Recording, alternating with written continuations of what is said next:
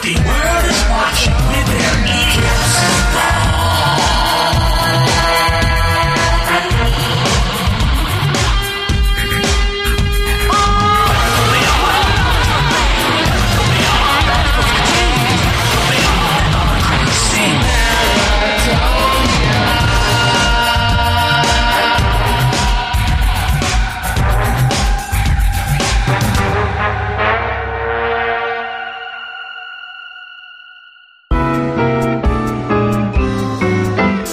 If you record audio for any purpose, chances are you want it to be heard.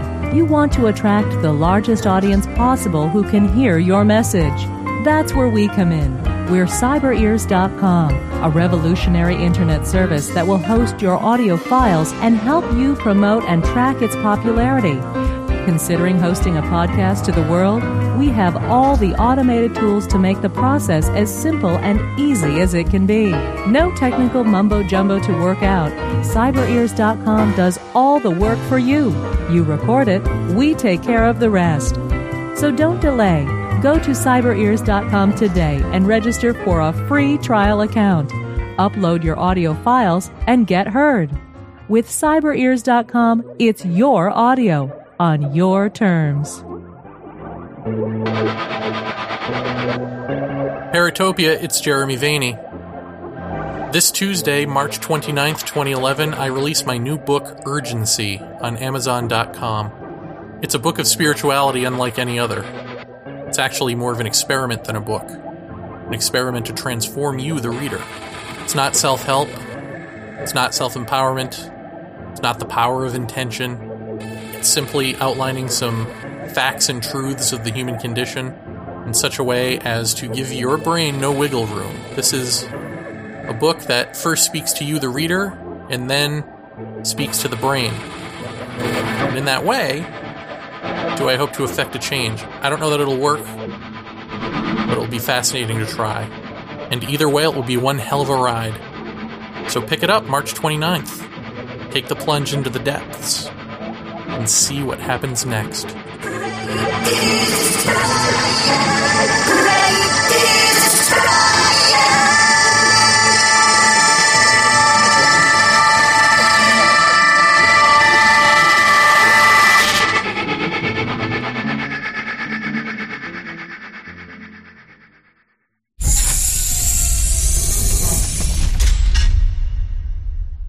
Jeff Ritzman. Jeremy Vaeni.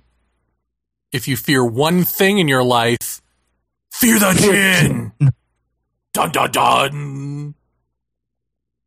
They're going to kick our asses, you know. The Djinn? Or the Imbrogno Guiley team? The Djinn. Oh. That is, if you fear one thing in your life, fear the Djinn is at the top of Phil Imbrogno and Rosemary Ellen Guiley's website, djinnuniverse.com, which is www.djinnuniverse.com. It is a swell-looking site. I just like that that's, you know, usually when you're trying to sell something, it's like, if you could use any one thing this year and make it a blank. This is if you fear any one thing in life. This is it. For the Djinn.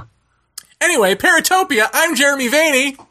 And I'm Jeff Ritzman, and this is Paratopia. Yeah, it's Paratopia. Otherwise, I would have addressed you. I was going to say 2020, but I don't know. Well, it could be that too. Actually, this is like 2020 in that it's a really long, in-depth interview. It goes the full 2 hours and more. So maybe we shouldn't do too much here except introduce Phil Imbrogno. Do we have anything that we need to talk about that's really pressing? No. Your email, is it filled up with people who want to come on and challenge us about any of the stuff that we that we proposed last week? Yeah, it's overflowing. Yeah, it's overflowing with emails from colleges that want me to take a psychology course and men who want to sell me pills to make my penis larger. Were any of either from the University of the Rockies? No, actually. Funny enough. No. All right. Well, everyone knows and loves Phil Imbrogno. I don't know why we should even belabor the point. I mean, the dude is a legend in the paranormal / ufological field. He worked with J. Allen Hynek. He's most famous for his work in the Hudson Valley, not just with the Hudson Valley UFO sightings, but also the pre-Celtic structures that he has unearthed and brought me and a group of people to a couple of times very generously. He's also a writer for Paratopia magazine, so look how that works. That's how that works. What need we say about Phil Imbrogno? How can we pump up Phil Imbrogno any more than he already is pumped up? I just say Night Siege, the Hudson Valley UFO sightings. 1986, and still in print. That's all you need to know.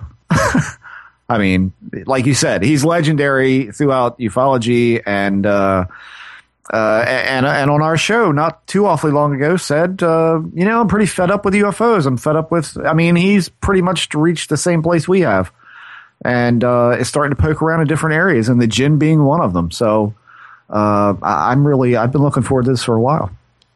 Humans are made of mud and clay. Angels are made from what? Wheat thins? Light. Sugar and spice and everything nice. The Djinn are made from smokeless fire. Well, otherwise known as sterno. Yes, tonight we're going to learn all about the Djinn, and I do mean all about the Djinn. Or as the Djinn like to call themselves, God's other people. Right. And actually, maybe that should have been that instead of if you fear one thing in your life, fear the Djinn, maybe it should have been Djinn, the other white meat. No? You're going to get your ass kicked. I'm telling you now. Yeah. No, I think the things that sound like the Djinn actually visit you more than they visit me. So, comment. So perfect. Right. Perfect for me. I wipe my hands of this. Yeah. This butt kicking. Well, what else is new? Anyway, shall we get on to Phil? Yes. Well, Jer, here's something to mention before we jump into this interview. And for you listeners at home, harken back to the interview with Ted Phillips about Marley Woods. Keep in mind the color coding. Remember what Ted said about the red lights. They are hostile and aggressive. Keep that in mind as you listen to Phil talk about color coding and the Djinn. Very good, the Jeff. Here it is, Phil Imbrogno. The interview. Fear the Djinn. Well, ladies and germs of Paratopia, you wanted it, you asked for it. Nay, you begged for it. You wanted Phil Imbrogno back to talk about his book, The Vengeful Djinn, and he has obliged us. So we're very happy to have Phil back. Phil, thank you for coming back on the show. Well, it's great to be back, guys, and I didn't realize you had that many requests for me. Yeah, it's like a Phil Imbrogno renaissance at Paratopia. It's strange. I got to tell my cousin to stop calling over and over again. Yeah, we know you sent your whole fan club over here, Phil. We know what the score is. So I was wondering why everything was Imbrogno at Gmail. I didn't understand. So you sort of touched on it the last time you were here. Your sort of I don't want to say your theory on the Djinn, but the fact that you were looking into the Djinn as a possibility for at least some of this paranormal phenomena. And now you've got a book with Rosemary Ellen Guiley on it. What are we to make of this, Phil? Are they real? Is there a race called the Djinn? Do you honestly believe that they're real and not just a myth or a legend? And if so, how did you come to that? All these questions. I feel like I'm back in the classroom, Jeremy. Sorry. Oh, boy, let me start from... Okay, the way the book came about was very interesting because, Rosemary has all of this background on the historical aspects of the paranormal, especially, the so-called mythical beings. She really didn't have too much information on Djinn, but she's like, fairies, leprechauns, and other things like that in the historical aspects of Solomon's Key. And so, all of that is separate, is like loose material. But when you factor in the idea that Djinn are responsible, well, it's sort of like, coalesces it together. And it's that missing point in the equation for the paranormal. I mean, once again, if you look at the paranormal, all the events, UFOs, shadow people, ghosts, demonology. I mean, you have all of these people specializing in these fields. But if you look at the paranormal as a whole, it doesn't make sense. I mean, people are ghost hunters or either ufologists or something like that. But there's a factor there that unites all of these phenomena together. And I'm not saying jinn are responsible for the entire spectrum of what we call the paranormal, but they could be responsible for a pretty large percentage of it. And I can go in why, but I would have to start from ground zero. Would you like to hear ground zero to the beginning, from the beginning, in the beginning? Yeah, I would. But before we do that, because I know I'll forget this question somewhere along the way, are there other correlates with the jinn outside of the Middle East? Oh, absolutely. You have to remember that in the Middle East, they have these people, these beings, these entities in legend. And not only in legend, in history, they interacted with human beings in the Middle East more than in any other place. Primarily because in the Middle East, we have a longer recorded history. It goes back further in time. At one time, it seems, going back to ancient Persia, going back to King Solomon, going back to the glory days of Baghdad, and all of that. It seems at one time, jinn coexisted with human beings for a while. And do I believe that the jinn race exists? I have to weigh, what I found out over the years and what I've seen and what I've heard.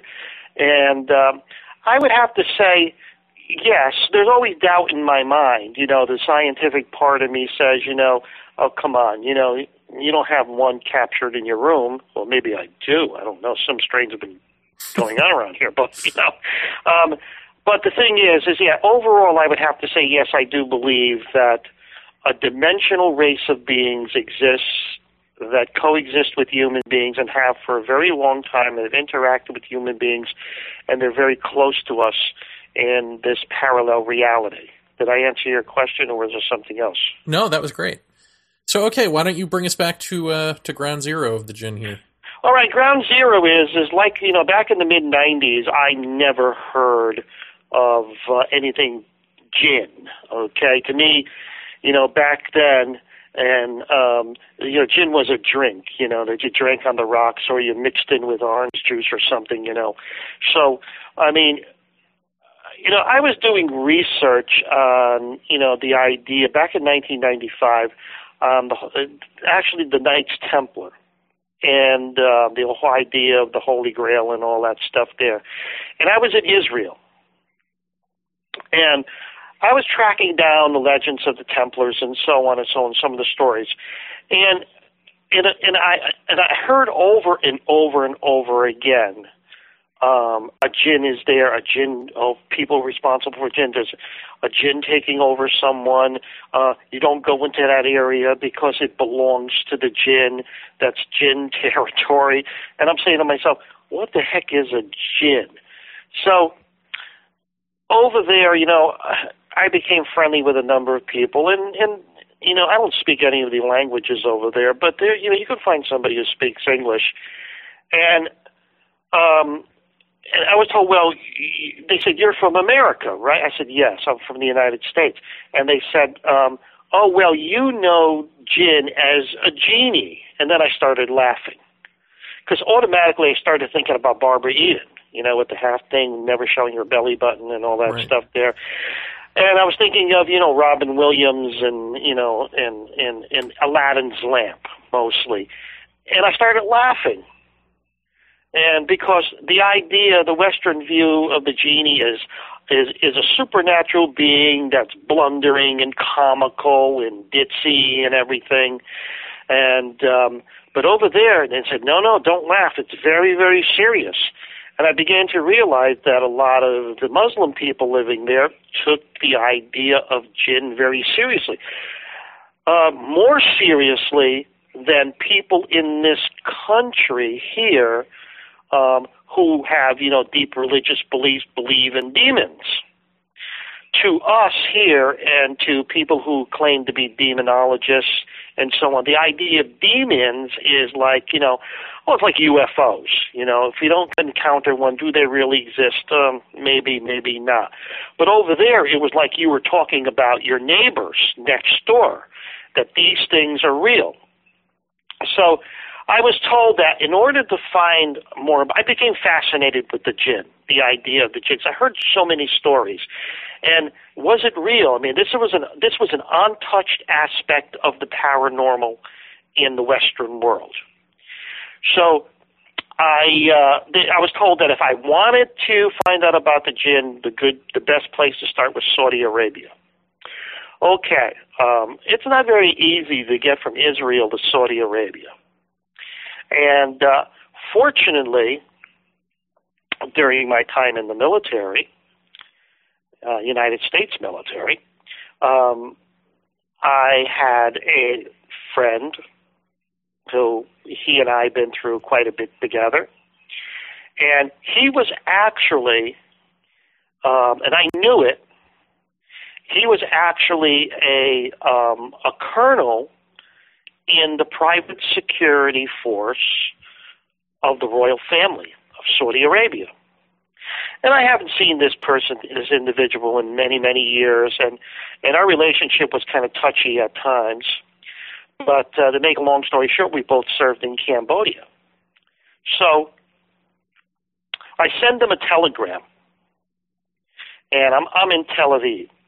And I figured I'm not going to get a reply, I'll probably just end up going back, to the United States. And I got a reply within 24 hours. Oh, glad to see you. Come on in. I'll arrange that you get into the country. No problem. Oh, this is great.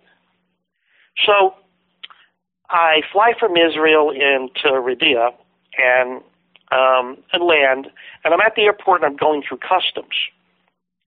Now, I'm in line, and this is where it gets pretty hilarious, a little scary but at the time. And at that time, the king of Saudi Arabia had a severe heart attack. And they were afraid that insurgents were going to move and take over try to take over the government at that time. So things were on pretty heavy alert. And I really didn't know the state of the country when I was going in. Was there a revolution going on? What's going on? So I'm in customs, and this, customs soldier, and they had soldiers all over the airports, military, with guns. And he looks at my passport, he looks at me, and he's just looking, and he gets on the phone, and he's making gestures, and everybody behind me coming in to think, they push everybody back. And I said, oh my gosh, I'm in trouble. And he gestures for the arm, for his fingers, and soldiers come. And they escort. What just happened? Hello? Jeff? Well, we just got mysteriously cut off in a way that I've never experienced before, and Phil is saying that this has happened to him every time he's done an interview about the jinn. Huh. Yeah, they don't like to be talked about. Unless, you just hung up on me and said, cut it out. No. In fact, it made a noise that I've never heard. It just went, pew. Yeah. Anyway, I'm going to make a very long story short so I don't bore the listeners. Anyway, I'm sitting in this room, and this captain of the Saudi army walks in. He's from the security force, and he speaks pretty good English, and he said that, I said, what's going on? Why am I being detained? He said, well, come with me. Didn't answer any questions. And I'm saying, oh my gosh, he's still part of this. I said, oh my gosh, my friend Jack, he works for my friend Jack. Jack's his commander. I said, God, Jack and I spent 3 days R&R in Bangkok, and I said, he must have forgot about that by now. She still can't be mad at me, what happened in Bangkok. And so he escorts me out of the room. I figured maybe they're going to put me in a prison somewhere. So I go outside, and there's a big white limousine waiting. And I get in the back, and I figure, no, I'm not going to jail in a limousine. But then again, Jack has always had a bizarre sense of humor. So, we're driving to the city, and we get to the royal area, where there's a big estate. And I go, they have a cottage. Jack greets me, gives me a hug, nice to see you and everything. And he has a cottage all ready for me. I mean, inside there were clothes and everything. And I was pretty tired. And he assigned an interpreter and my guide, my liaison to tell me what to do. He says, we're having dinner tonight with a member of the royal family. And there's going to be a number of ambassadors there, and then there's going to be state business and so on. But it's at 8 o'clock, so go get some rest and come back. So I go into this cottage, and I go on the bed, and I just fall right to sleep. And it seemed like I just closed my eyes, and there's a knocking on the door. And this secretary walks in, who ended up the guy as my interpreter. He's supposed to instruct me on what to do. And he was pretty upset that I was not ready to go, because he says we have to get to the dinner party before His Highness does. It was going to be the prince. And he's telling me all these things I have to do. I'm dressing up, and they have a tuxedo for me.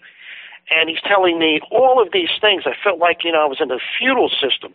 Oh, we must get there before His Highness. And if you're, having a drink when His Highness walks in, you must put the drink down. If you're smoking a cigarette, put the cigarette down. Do not look His Highness in the eyes. Do not go and introduce yourself to His Highness. If he wants to talk to you, he will come over to you. And I'm saying, oh, my gosh. And at the dinner table, they said, do not sit down until His Highness sits down. His Highness will offer a toast. And he said, drink with your right hand. And do not put your glass down until His Highness finishes, his drink and puts it down after the toast. And after the toast, you may say, here, here, or very nice, and that'll be acceptable. And do not sit down until His Highness sits down. Do not talk to His Highness on the dinner table. If he wants to say something to you, he will address you. And do not look him directly in the eyes unless you are speaking to him. I said, oh, my gosh. So we're at the cocktail party, and there were, a number of ambassadors and ministers and so on. And I probably looked pretty cool in the tuxedo, which fit perfectly, by the way. But they thought I was some type of ambassador from somewhere. Glad to hear. And I put on the show. So dinner came along. We sat down, and they announced that. Before dinner, they announced that the prince was not able to attend, but the cousin of the prince, and I can't remember his name, but I remember the prince's name. It's written in the book. I can't say these Arab names anyway. So I'm sitting down.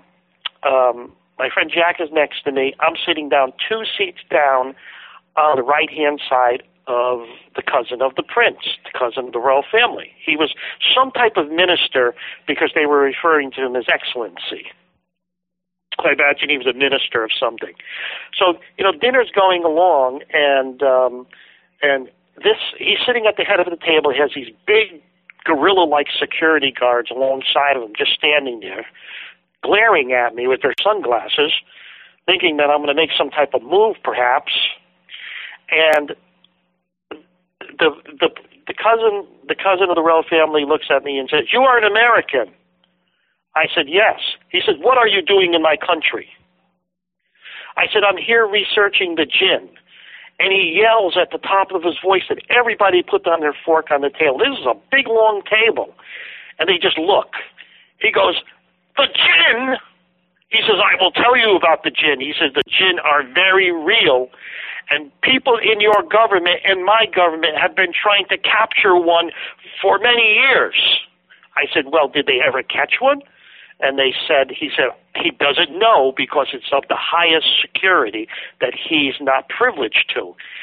And I started asking something, and he said, "This conversation is over." Okay. So he talks in Arabic to my friend Jack, And after dinner, I'm going back to the cottage, and I says, "What did he say to you? Wanted me executed or something?" He says, "No, he referred to me. He told me to take you to a part of town where there's a mosque, where there's a holy man who's very old, who knows all about the jinn." I said, "Fine." So I go into the cottage, and I get my night's sleep. 7 o'clock in the morning, there's a knock on the door, and it's the captain who picked me up at the airport and said that Jack can't go with us. He has other duties, and so on and so on. So now this is where it gets really interesting. So he says, "Well, you have to change clothes. You can't dress like an American in the part of the city we're going into because you'll be a target." So he puts me in the customary Arabic clothes for that time of the year, and I look like something like Lawrence of Arabia. But they were very comfortable, I have to admit that. So we drive to the captain. His name was Captain Yaramesh. I called him Captain Yar. He said, "That's okay. Only an American can get rid of that." And he reminds me over and over again that I'm not in the United States, that the slightest sign of disrespect, is taken seriously. So we go to this mosque, this old building. He told me it was a holy place a long time ago. The building, he said, was 300 years old. And we go in, and there's this really old guy, sitting on the floor smoking a water pipe. And I don't know what he was smoking, but he had a big smile on his face.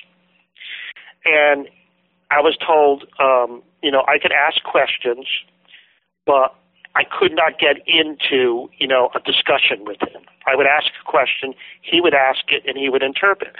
So I asked him all these questions about the jinn, and, of course, the interpretation back and forth, and I'm writing it down because they wouldn't let me tape.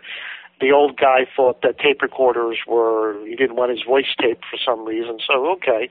So I'm writing down this information. And he told me the history of the jinn from the very early days of their fall from planet Earth all the way up to the present, and told me everything about, this guy knew everything about jinn.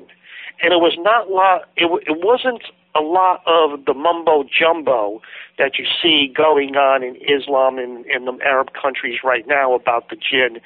They kind of put a lot of mystical, supernatural nonsense behind them with all kinds of crazy things. Well, we do that in the United States too when we talk about angels and demons and supernatural stuff. It's human behavior.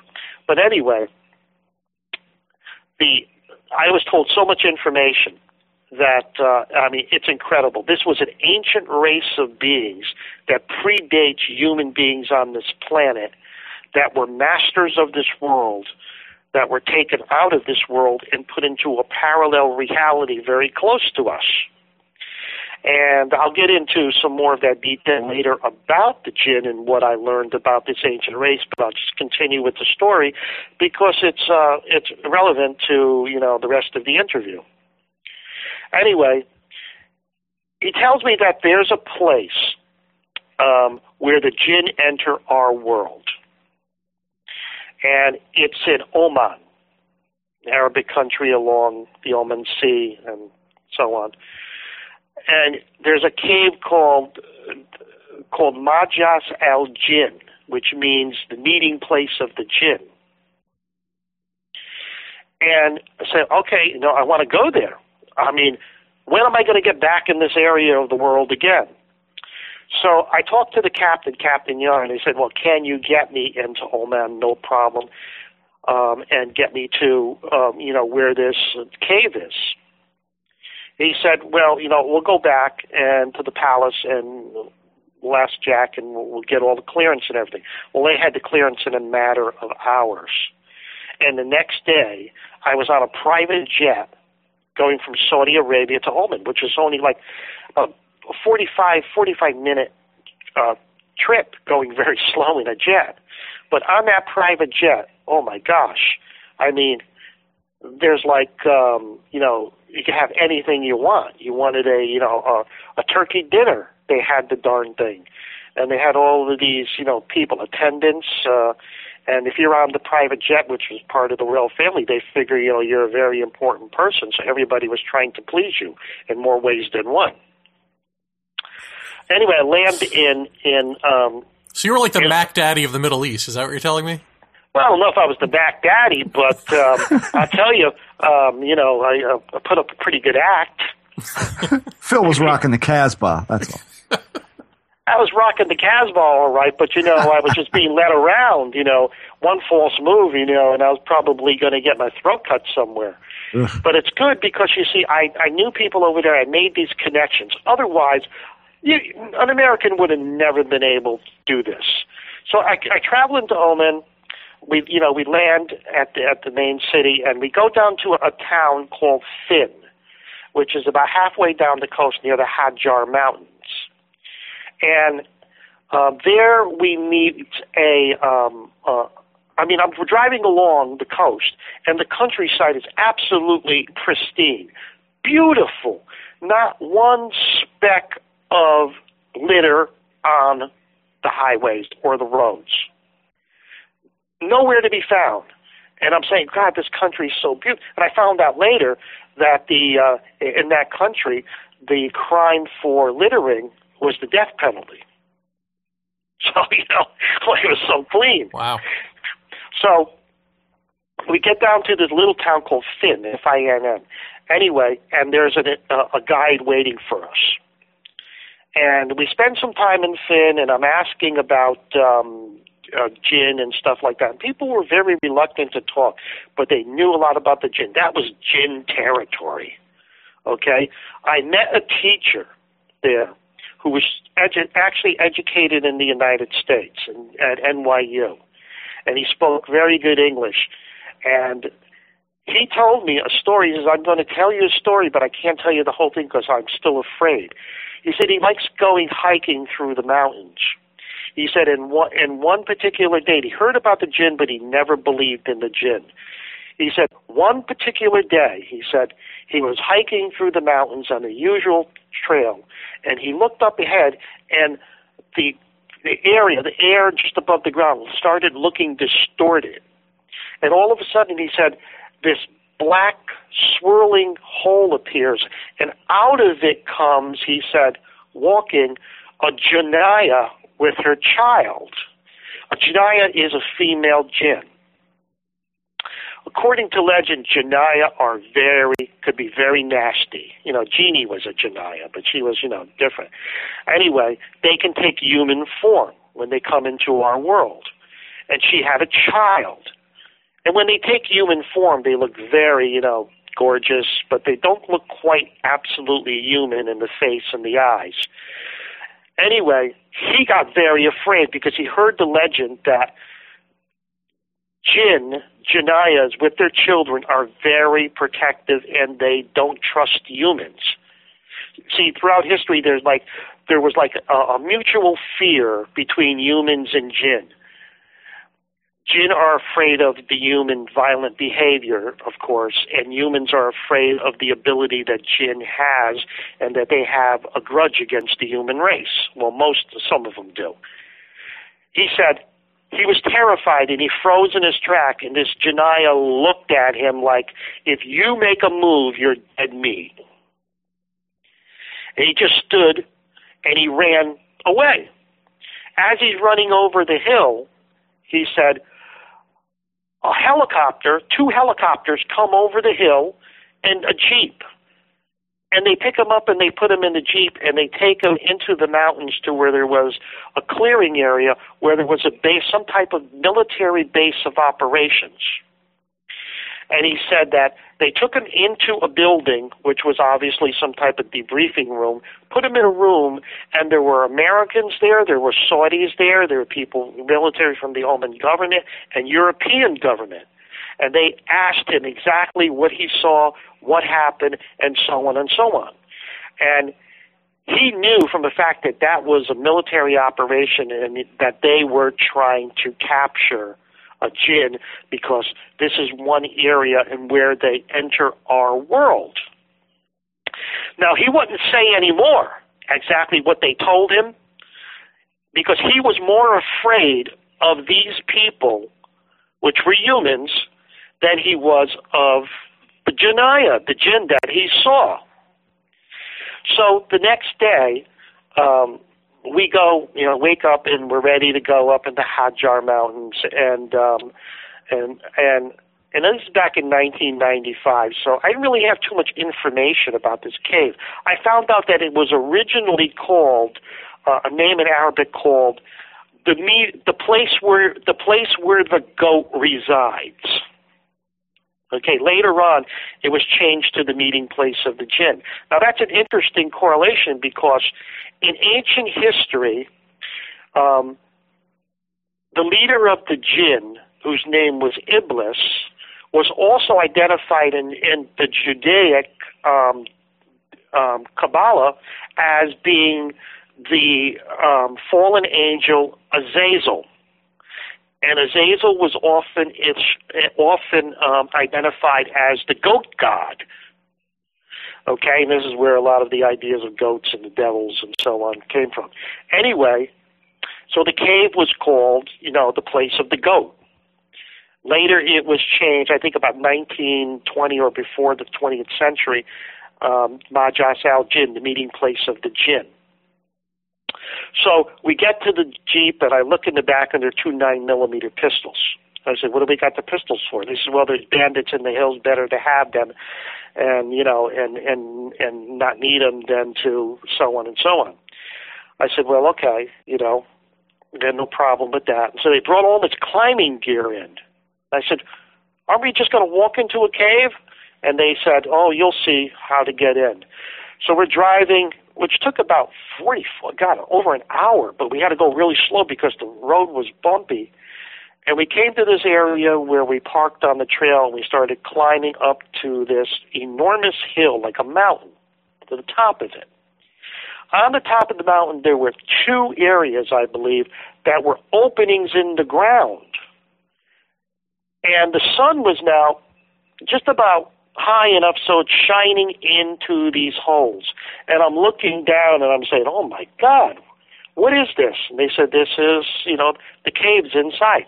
This is the only way to get into the cave, by rappelling down 350 feet. The cave is so big inside that you could put the Great Pyramid of Giza in there and still have room. So they hook up all the gear, and Yar says to me, they're talking back and forth in Arabic, and I said, well, can one of you guys go? And they said, no, here's where you go alone, my friend. And I said to myself, oh my gosh, I used to do a lot of climbing, a lot of spelunking and so on, but I wasn't ready to do this. But I went in anyway. I go down I'm rappelling down about 150 feet into the cave. And I'm looking down, and there's a lot of echoing going on in there, like water's running and so on, dripping. And I think I hear a voice. And it sounded like there's a voice, an echoing voice, but I couldn't be sure that it was speaking in some type of language. I look down, and there's like a green mist or something that's rising up. And, first I thought perhaps, it's just the way the light was, or, the sun's heat is going in there and there's water down there and it's evaporating to a mist at certain times of the day. But this was green, and it was kind of like blob-like. I'm down about 150 feet now, and all of a sudden I hear all this commotion up at the top. Yar and my guide are up there yelling and screaming back and forth together to each other in Arabic. I couldn't understand what they were saying, but their voice was echoing down in the cave. But I did hear one word, and I understood it quite well. Jinn. I look up again, and they're gone. And I said, oh, my God, what's going on here? So, I'm not going down anymore. So I climb back up, and I climb out, and I see them running down the hill. So they just left you to die. Yeah.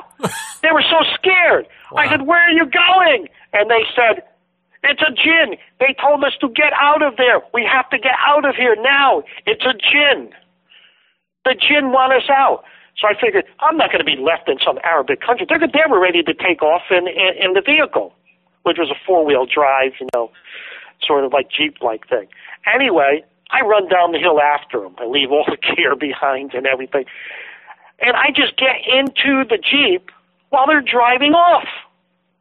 And I'm in the back seat, and they're talking back and forth and saying all these Arabic prayers.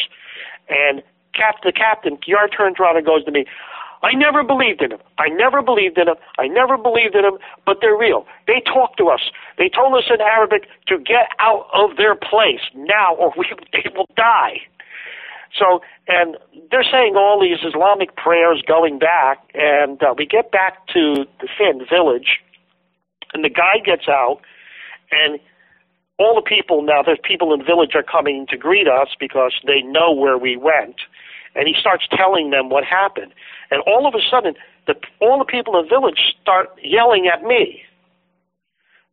And I said, what are they saying? And Yar says, they are accusing you of waking up a jinn, and they're afraid of repercussions. And I said, and then he said, well, we must leave. And to make a long story short about that, the local constable came, and we got into the Jeep, and we were practically driving out. Of course, the interpreter stayed behind back to the airport to go back to Saudi Arabia. People throwing rocks at our vehicle. This is how upset they were. So I go back to, the airport. I go back to Saudi Arabia and kind of shorten the story now. And I spend another week or so in that area. I went to Syria, and I went to the borderline of Iraq, and to track down more in the jinn and got more legends and stories. And I heard some incredible things and incredible claims. For example, one of the things I heard is that certain jinn have already infiltrated in our world, and they're controlling some villages and actually infiltrating into some of the governments of the Middle East. And now, a lot of commotion going over there now in these countries, and I just wonder what's going on. So I finally left back, came back from America. I cataloged all this stuff and just sat on it for a very long time. Rosemary was visiting, and I started talking about the jinn, and she said, well, a lot of it sounds like it's things like leprechauns and a lot of, correlation between a lot of this stuff, UFO abductions, dimensional beings, and so on. So I put my information together in her research, and eventually, that's how the Vengeful Djinn came about. It was a much longer story, but thought I'd shorten to give you guys a break. Wow. Well, that's nothing short of fascinating. Of course, my sort of cynical question is, if there's a cave called, cave where the jinn live, Majestic Jinn. why doesn't the government just go there to catch them? Well, evidently, that part of the Oman government, I don't know if they catch them there. That was a place where they enter our world, and I don't know. They were looking for these portals. But I did find out later, now get this, after I went, that cave was it was not known very well. After I left, in the year, probably about 8 years after I left, the Oman government opened up that cave for tourist attractions. Okay? And people would go there and visit the cave. They even filmed 2 car commercials there. Then, about 2 years ago, the government of Oman, the ministry, closed down the cave to everybody. They closed down the cave to everybody, and if you go there now, you will be arrested. And the reason was, we don't want anybody getting hurt there. But there must be some other, motive behind it. One of the things, how long was it open? It was open for a number of years. And they didn't care about safety then? From the time that I was there, I was only like about the 20th person in that cave, around that area. By the time I was there to the time they close it, I hear they had over 100,000 visitors. Then all of a sudden they closed it. And you say, well, if it's the meeting place of the jinn, well, maybe the jinn kind of backed off and now it's their meeting place again. You have to remember, jinn live very long lifespans. So a period of inactivity to us may seem like a long time, 20 or 30 years. But according to the jinn lifespan, that's like, you're taking a 10-minute nap. Well, let me ask you this. I don't know if you have information about this, but have you learned why it is that they come into our world if they fear us and hate us in the first place? What do they need here? Well, not all of them hate us. Some of them tolerate us, it seems, and some of them are indifferent. Some of them are fascinated with us. But the story is this, is that before human beings existed on this planet, the race of jinn lived here. And the word jinn, by the way, is an Arabic word. It means hidden. It's because we don't know what they call themselves. This is the name that, the people in the Middle East gave this race of beings a long time ago, before Solomon's time. And also, the idea of jinn existed before Islam. It sort of like got absorbed into the Islamic belief, but it goes back to ancient Persia, goes back as far as recorded history in the Middle East. The story is that the jinn were the masters of this world. They were the stewards of planet Earth. They lived in this physical reality here. They were not like humans. They did not, in the sense that they were not always physical beings. They could alternate their bodies to be physical, and they're shapeshifters, for a better word. Now, the jinn race became very powerful. They designed technology. They became powerful. They were able to manipulate matter and energy. They started polluting the planet and warring with themselves. Because, see, we have countries and so on, but jinn have clans. And I'll get into that a little later, about how the jinn, structure is arranged. But they were on the verge of self-destruction. Now, according to the Quran and the Persian legends, Allah, God, did not want the jinn to be exterminated from the universe.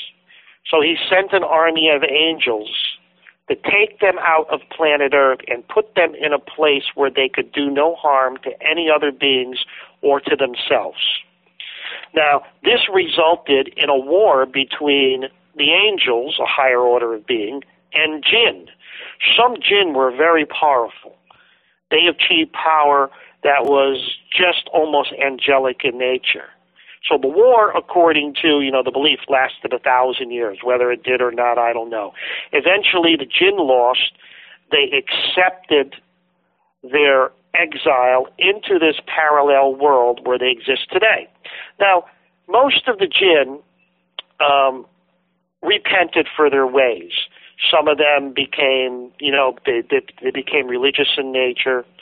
Some of them are happy to live with their families, and so on. Some jinn were ordered to stay in this world to purify it and to help human beings establish themselves in this world.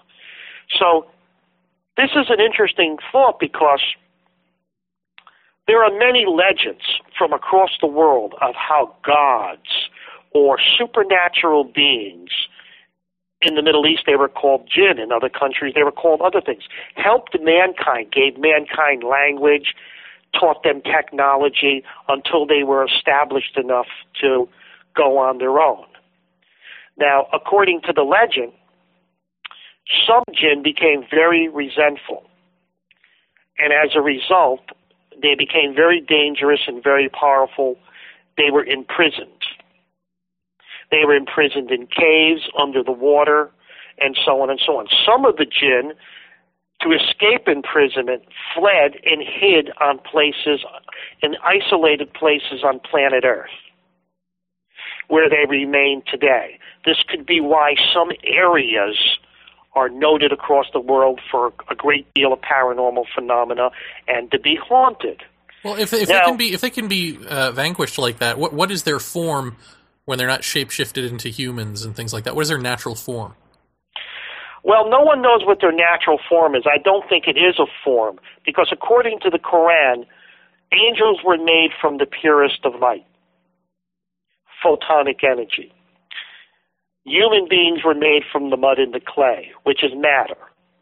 And the jinn were made from smokeless fire. Now, the idea of smokeless fire is a plasma. So, and that would fit in. Light, energy, matter, atoms, plasma, the state in between matter and energy. And it seems that jinn, in their natural form, they are like a shape, plasma, glowing, beautiful gas, light, that's encompassed by a magnetic field. So they can alternate their magnetic fields, I believe, to take on different shapes. But it requires energy to take on these shapes. They can rearrange the ionized atoms in their body to take the structure of different atomic structures, different elements, to take on different shapes. They can look like animals. According to Islam, one of their favorites, they like to come into this world on notice, so they would take the form of a dog, a snake, or something like that. But they also take on human form.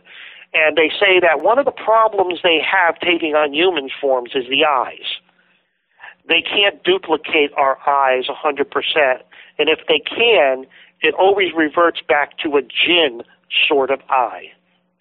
And when jinn take on physical form, one of the forms they say they like to take, if you look at some of the old drawings of jinn, it's almost reptilian in nature, almost demonic looking in nature.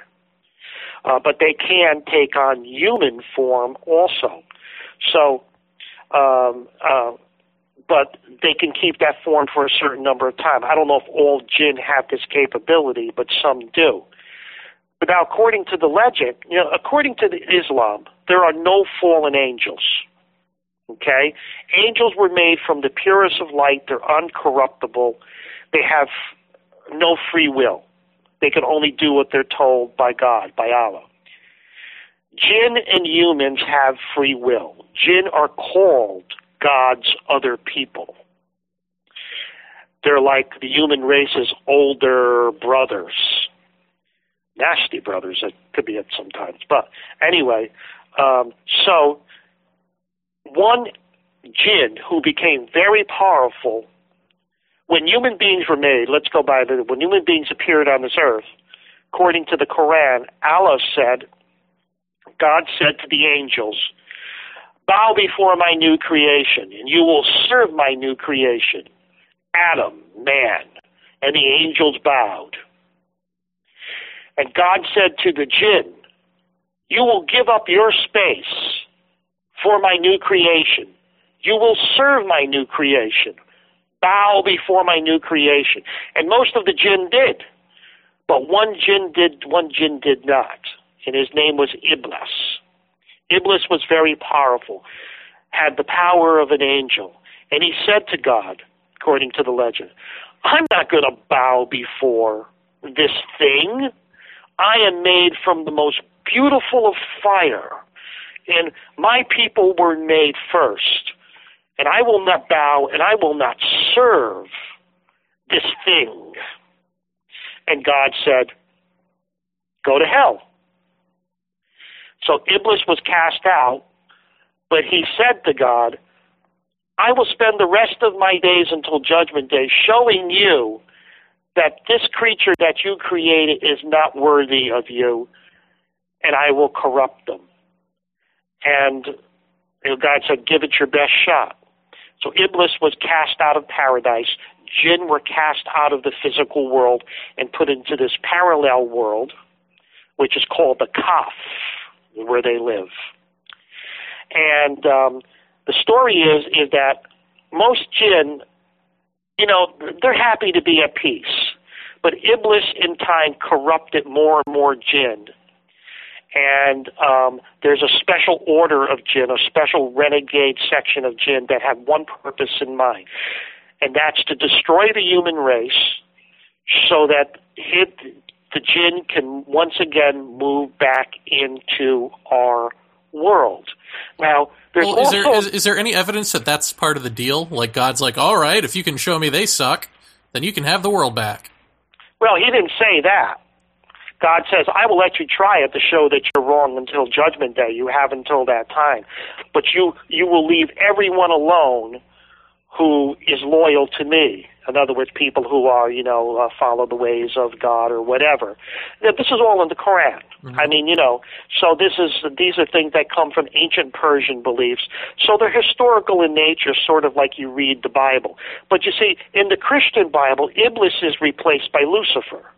So in the Christian Bible, the fallen angels who did not want to bow before man are fallen angels. But in the Quran and the Persian, the ancient Persian texts that precede the Quran, the fallen ones are not fallen angels; they're jinn. So in Islam, over in the Middle East, when they talk about devils, they're not talking about fallen angels who became demons. They're talking about evil jinn. Okay, but which came first, the Bible or the Quran? The Bible. Well, the New Testament, the Old Testament. The Old Testament. So why isn't it prominently figured in the Old Testament, do you think? Well, it is, but it doesn't talk about, they don't talk about jinn as the jinn. That's an Arabic word. But they do talk about certain entities like Azazel, who is identified as a jinn. Azazel, it's thought that Azazel is the Judaic interpretation of Iblis, and that he's not an angel, and he's not a human. Now, according to archaeologists, according to beliefs in the Middle East that they found, is they said that the people in the Middle East, in the ancient Middle East 5,000, 4,000 years ago, classified beings. If you were not a human, and if you were not an angel, they were... everything else was considered jinn. So it's an interesting history that most Westerners have no knowledge about whatsoever. Yeah, and does it tie in directly, do you think, to fairy folklore? Well, I think it does because, when you look at the idea of fairies and what they do, I mean, it's very similar to jinn. Now, there's a class of jinn that's been identified as green jinn. These are very young jinn, a jinn with low power. They seem to be like playful. They can be very deadly at times if you cross them, but they seem to be more fascinated with humans because they're younger. They don't remember, what happened in the old days. They're younger. Maybe when they're younger, I would say thousands of years old. But they seem to act more like our idea of fairies. And the thing is that, with a jinn, yes, a jinn can take you to his world and you may never return. Fairies do the same thing. Fairies also claim that they had this world before human beings and they were pushed out by human beings. So the story translates from fairies to jinn. Also leprechauns and things like that. Also and demonic entities they can classify into this evil faction of jinn. Now, one thing about, going back to the jinn, in the Judaic belief, King Solomon's mind was built. King Solomon's temple, the great temple in the cities, were built by people. But in the Quran, the building of the great temple and the moving of the stones in the great cities was done by jinn. And the story is that Solomon found a way to control the jinn that were on the planet, and he enslaved them. Instead of saying, be good, do this for me, and so on, he enslaved the jinn, and he put them to work. And they complained, and they were in slavery for many, many years, serving Solomon. And later on, those jinn that became very, very resentful, that were dangerous, Solomon imprisoned them in various rings, crystals, and so on. Now, and also bottles, brass bottles that were encased with a mesh of magnetic iron. Now think about this. One of the things they say that hurts jinn is iron, but a special type of iron, magnetite. If you're a being that's composed of plasma and your body is contained by a magnetic field, plasmas are very susceptible to magnetic fields. So theoretically, these creatures could be contained or repelled by powerful magnetic fields or magnetic fields in themselves. Over in the Arabian Sea, fishermen over there, when they throw their nets in and they bring up an old bottle that's sealed, they don't say, oh my gosh, look at this, it's so old, I bet you I can cash it in and get a lot of money. They throw it back in because they're afraid it's the prison of a very nasty jinn who's looking to escape and cause trouble.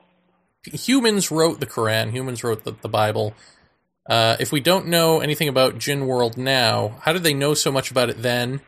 And this relationship that the jinn had with God, this God that presumably spoke to people back then. I mean, where did all of that dynamic of God, angels, jinn, where did that go? If that truly is something that humans had a sense of, a history of, where did it go? Why are these people not talking to us anymore? Where did the jinn go? Or no, where did Allah, as a being who communicates with us, go? Where did how did they have this knowledge to begin with? If they don't, well, maybe they still are communicating. I don't know. Maybe people stop listening. I don't know. Well, I mean, like you had spoken to the old man in the mosque who knew a lot. Yeah, of course, that information was passed down through many generations. Right, that's what I'm saying. Where did that line get cut off? Is there any? Do you know anything about that? Where did the line get drawn? Where it's? No, I imagine. You see, a long time ago, when when Solomon was enslaving the jinn. According to it, he learned quite a bit from the jinn. And I think a lot of these stories were passed down throughout history. But you have to watch out, because if you go over there and you talk to some people, there's a lot of mysticism, a lot of supernatural mumbo-jumbo put in with the idea of jinn also. They also believe that I remember what somebody told me, and I was talking about UFOs, I was talking about ghosts and the idea of the relation to jinn. And one person told me, who was a Muslim cleric, he said, my friend, and he looked at me and he smiled, he says, there are no UFOs. He said, there are no ghosts. He said, there are only jinn. So, this is the idea. But, these ideas have been passed down, but a lot of it has been distorted over the years. It's like, who wrote the Bible? Who gave the information for the Bible in the fall of Lucifer and so on and so on? Same way over there, it was passed down. But there seems to be, more solid information historically over there about jinn. And it's not a question of, do they really exist? The majority of people, they are very real, and they believe they are returning, coming back into this world. And do they know why they're afraid of us? Since they're they're afraid of us because we have a very violent nature. But can't they overcome that? Aren't they more like super people than we are? Jinn? Yeah. Well, jinn have powers. It depends upon the jinn. The older the jinn, like humans. The longer they live, the more knowledge they acquire. Jinn aren't born with the power to do anything they want. They have to learn how to do it, like humans learn a profession. They seem to be able to take the elementary particles of matter, the strings, and vibrate the strings to create recreate certain elementary particles to create certain forms of matter. This is much how they do it. For example, in the old legends, it was thought to be magic. And a jinn would say, I'll give you what you want, but in turn you're going to have to pay me what I owe when it's due me. And it will say, okay, you want gold? They'll pick up lead in their hand and close their hand and open their hand, and there's gold. And and of course it's considered magic. But today, in the new idea of theoretical physics, we know that All matter is composed, these elementary particles are composed of strings. The way these strings vibrate and create these energy cells determines what type of elementary particle is formed.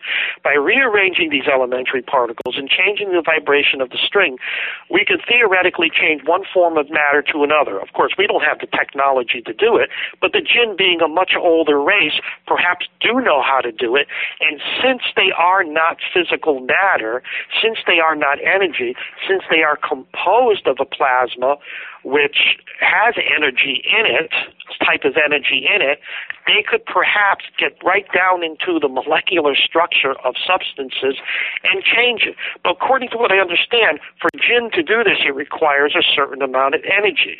So the more energy they expel, they don't have limitless power. They can do certain things, but they become exhausted and have to rest and have to build up their own energy reserves to do things. One of the things that I heard that Jinn like to do is they love, one of the things they envy human beings about is that physical sensations. They don't have it. So there are stories in the Middle East which are quite interesting where a Jinn would appear in front of a young man, let's say, who just got married to a beautiful wife. And he will say to the man, let's make a deal. You let me have your body for a certain length of time, and I will give you 3 wishes, whatever you want, money and so on. And the story, goes, and this, if you look up on the internet now with the glorious thing of the internet getting all this information, there's a place called the Jinn Forum, which has all of these stories coming from the Middle East of still interaction with Jinn. And in this particular story, the Jinn enters, the young man says, fine. The Jinn enters his body and, goes, enjoys sex and enjoys eating and drinking. But during one session, the Jinn gets very violent with someone and kills him.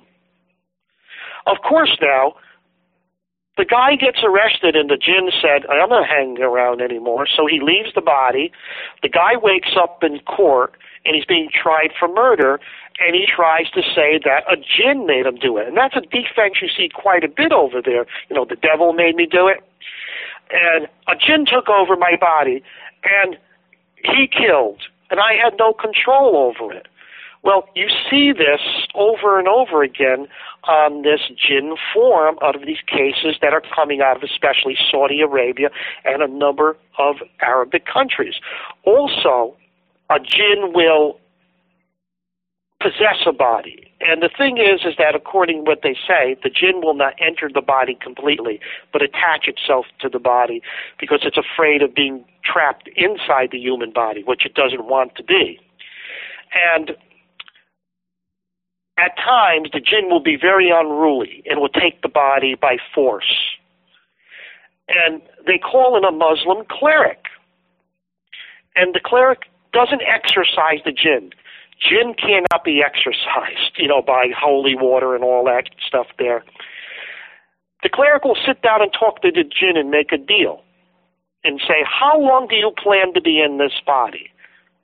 And the Jinn will say, well, maybe 2 weeks, 3 weeks, and he'll say, no, let's make a deal. You take the body for 1 week, behave yourself, and then that's it. Do you agree? And agree with Allah and all that stuff. And the Jinn might say, okay, that's a deal. Now, if the Jinn doesn't leave after a week and decides that it doesn't want to leave the body, you know what the next step is? The next step is the cleric brings in these 2 big guys with sticks, and they start beating the body to beat the Jinn out, because supposedly, while attached to the body, the Jinn can feel physical sensation and pain. So they beat the body so that the Jinn will leave. And you have all of these things over there. But another thing's going on in this country, too. There are a number of people who claim to be demonologists, and they're involved in exorcism, and it's becoming quite popular. They're finding out that there are certain types of possession cases that they're going to where the rituals, the Catholic rituals, do not work, and that they know that they're dealing with something else rather than, let's say, a demon or fallen angels, which I don't know if I really believe in. But, they could be dealing with jinn because the jinn presence is becoming more and more prominent, it seems. And, a lot of paranormal phenomena, as we see it, could be the result of jinn. And I like to look at jinn not from the religious, supernatural angle, but a race of ancient beings that are transdimensional in nature, that have interacted with our world from time to time, and are once again making their presence known. But they keep themselves hidden. They take on many different forms, many different guises, so that we won't know exactly who and what they are. And what their actual purpose is, I don't know 100%, but, it really can't be that great because they seem to be spying on us. One of the things I heard that they're very afraid of is technology. They feel that certain weapons and certain technology that we have invented could actually hurt them and their people where they live. So they see us as a threat that way. There are many reports popping up. Rosemary's getting quite a few of them, especially, of shadow people appearing in areas of high-tech areas, as if looking over the technology. Reports of shadow people, more and more, it's becoming the number one paranormal incident, shadow people, coming into people's rooms and looking at them at night while they're sleeping as if trying to attach themselves. Now, the person sleeping, when they wake up, they see this being there. It usually vanishes like it doesn't want to be seen. But before they wake up, sometimes they feel paralyzed and they feel as if something is attaching themselves to them, trying to get information. Where do they attach to? Well, according to what I understand, they attach to the brainstem, and they almost could download information that way, but they don't enter the body completely. So this is what they believe. You see, they believe that jinn can attach themselves or enter a body partially and cause illness. Now you think about this. If jinn are in fact created by created by magnetic fields, the induction of a magnetic field into the human body could cause a breakdown in the immune system and the cellular structure. And we know that. If you're near an electromagnetic pulse and you're near a very strong magnetic field, it could have dire effects on your health. So over in the Middle East, for many, many years, they believe that jinn can cause ill health by attaching themselves to a human for any particular length of time. They can cause a variety of illnesses, including cancer.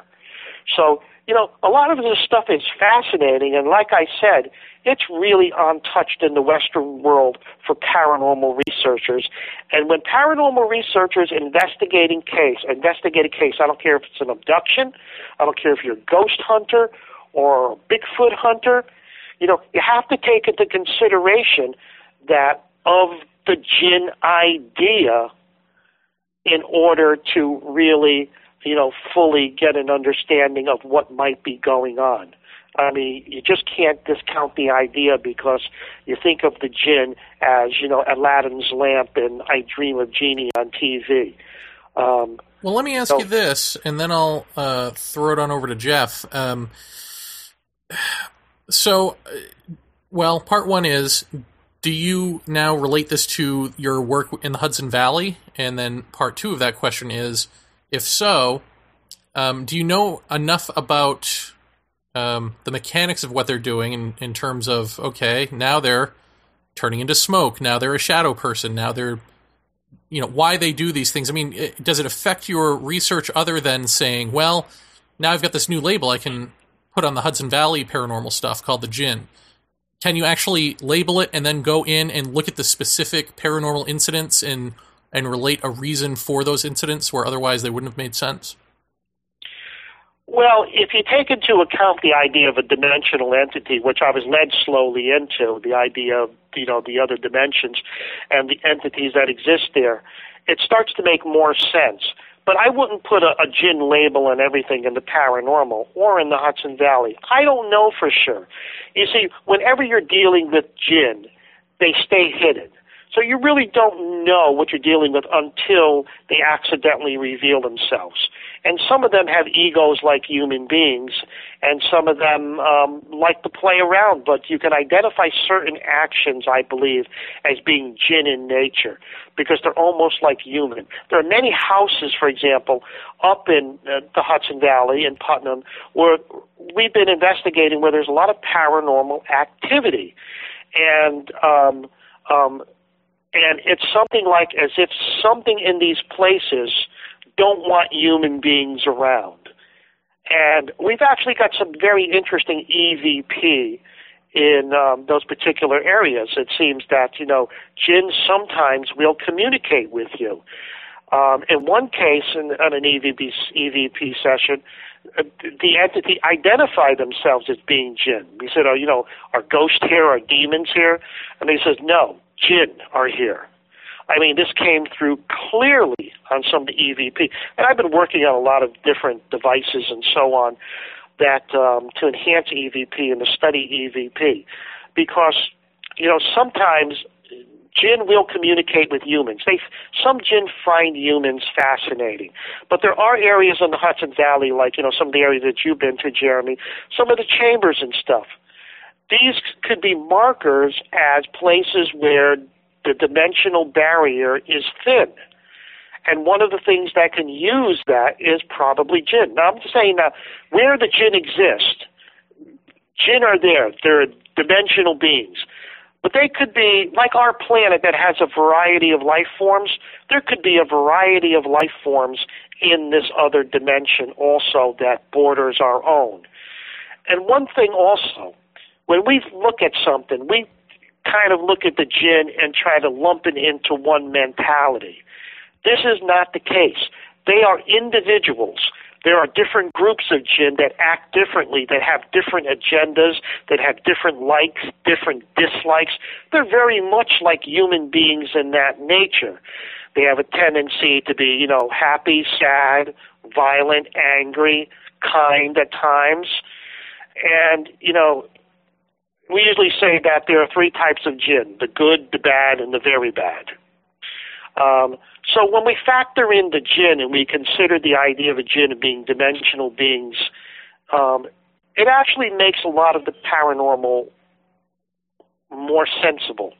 I mean, it puts more structure into the idea of investigating the paranormal when the Djinn are factored into the equation. Phil, I'm curious, just in sitting here listening to all this, how do you, as a guy who's been studying this for a very long time, the paranormal in general, will it be ghosts, UFOs, and even your locations up in upstate New York? How do you, you've seen a lot of envelopes that the paranormal gets put into in all your years with this. So how is the Djinn any different from any other envelope, that people would put an enigmatic other into? Well, it's not, but you have to take into consideration, which I believe, that what we call the paranormal, whether it's from UFOs all the way to ghosts or whatever, mythical beings, Bigfoot, or whatever. I mean, I don't believe there's one explanation for it all. I believe that it's a very complex, it's a number of causes that cause the manifestations that we call the paranormal.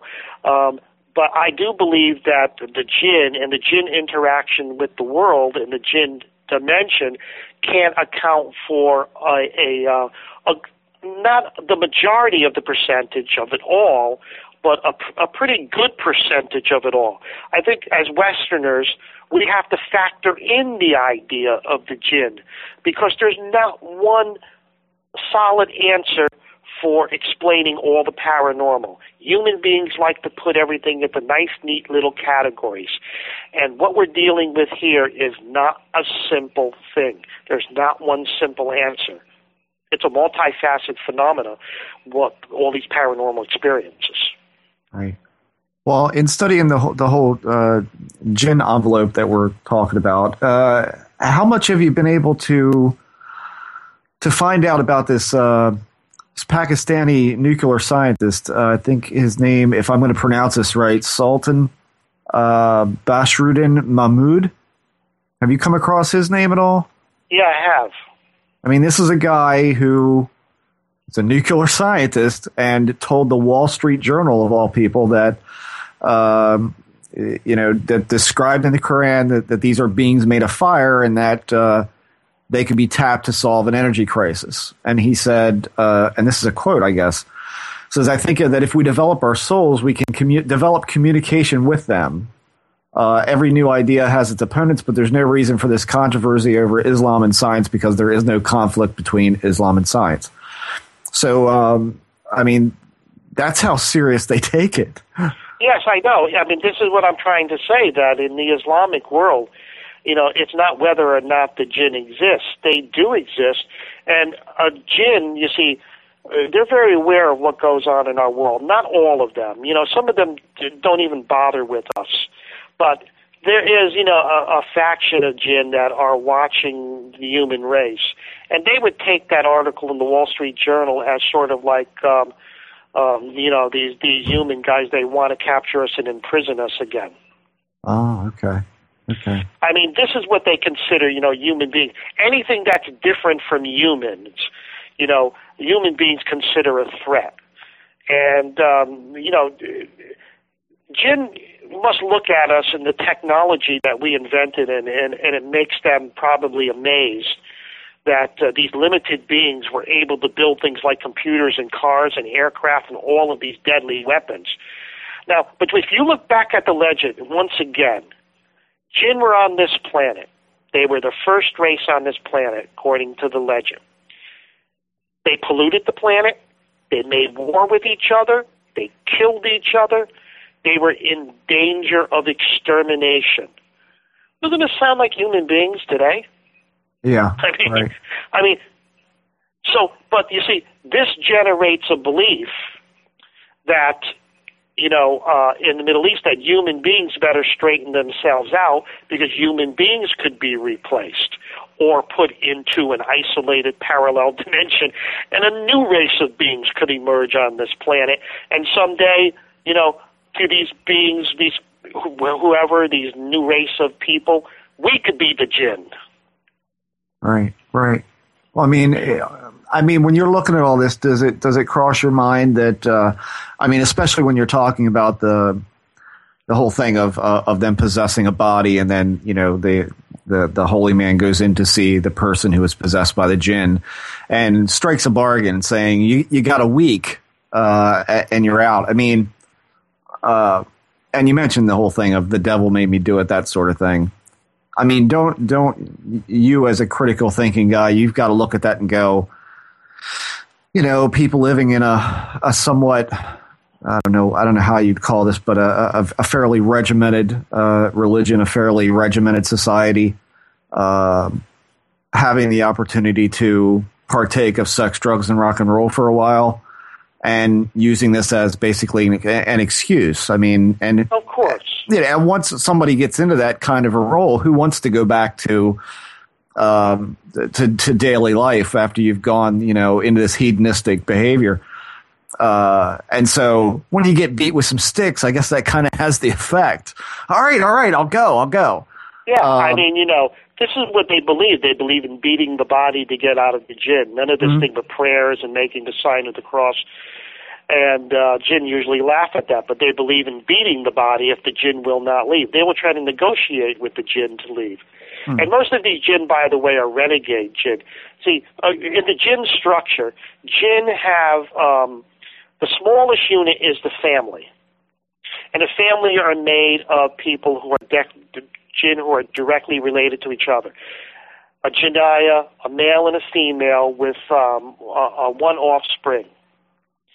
And jinn families, some of the families are related to each other, cousins or whatever. They belong to clans. And in the clan, the entire clan is controlled by one jinn called the blue jinn, who are very old and very powerful. All of these clans have allegiance to a Jinn king.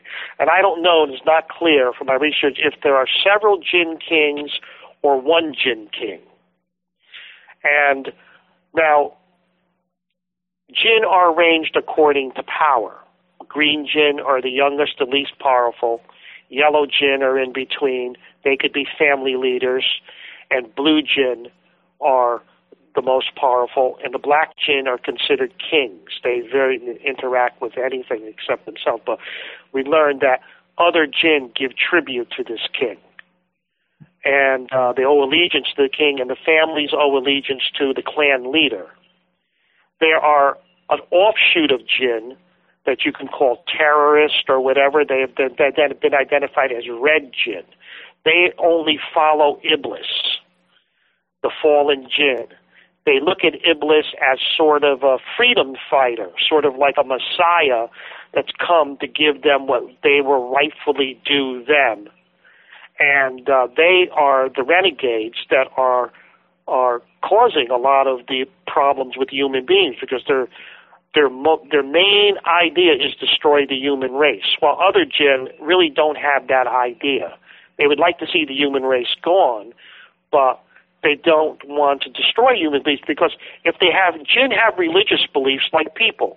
They believe that they're going to be held accountable at the end of time or judgment day for every action that they've done, just like a lot of religions believe in this world.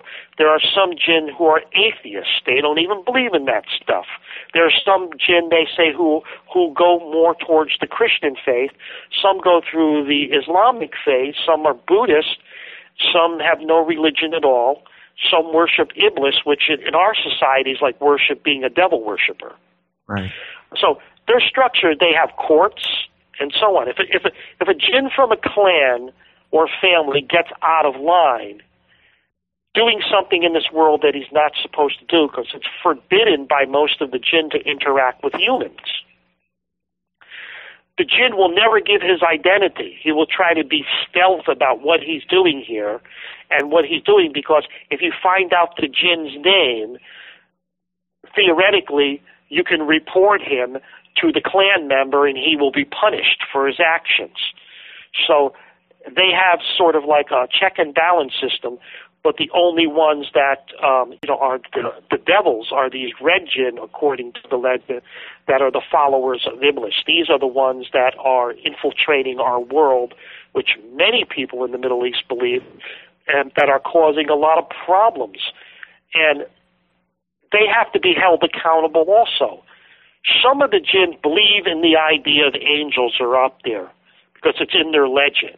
And some of them are afraid that if they get out of line, angels will intervene.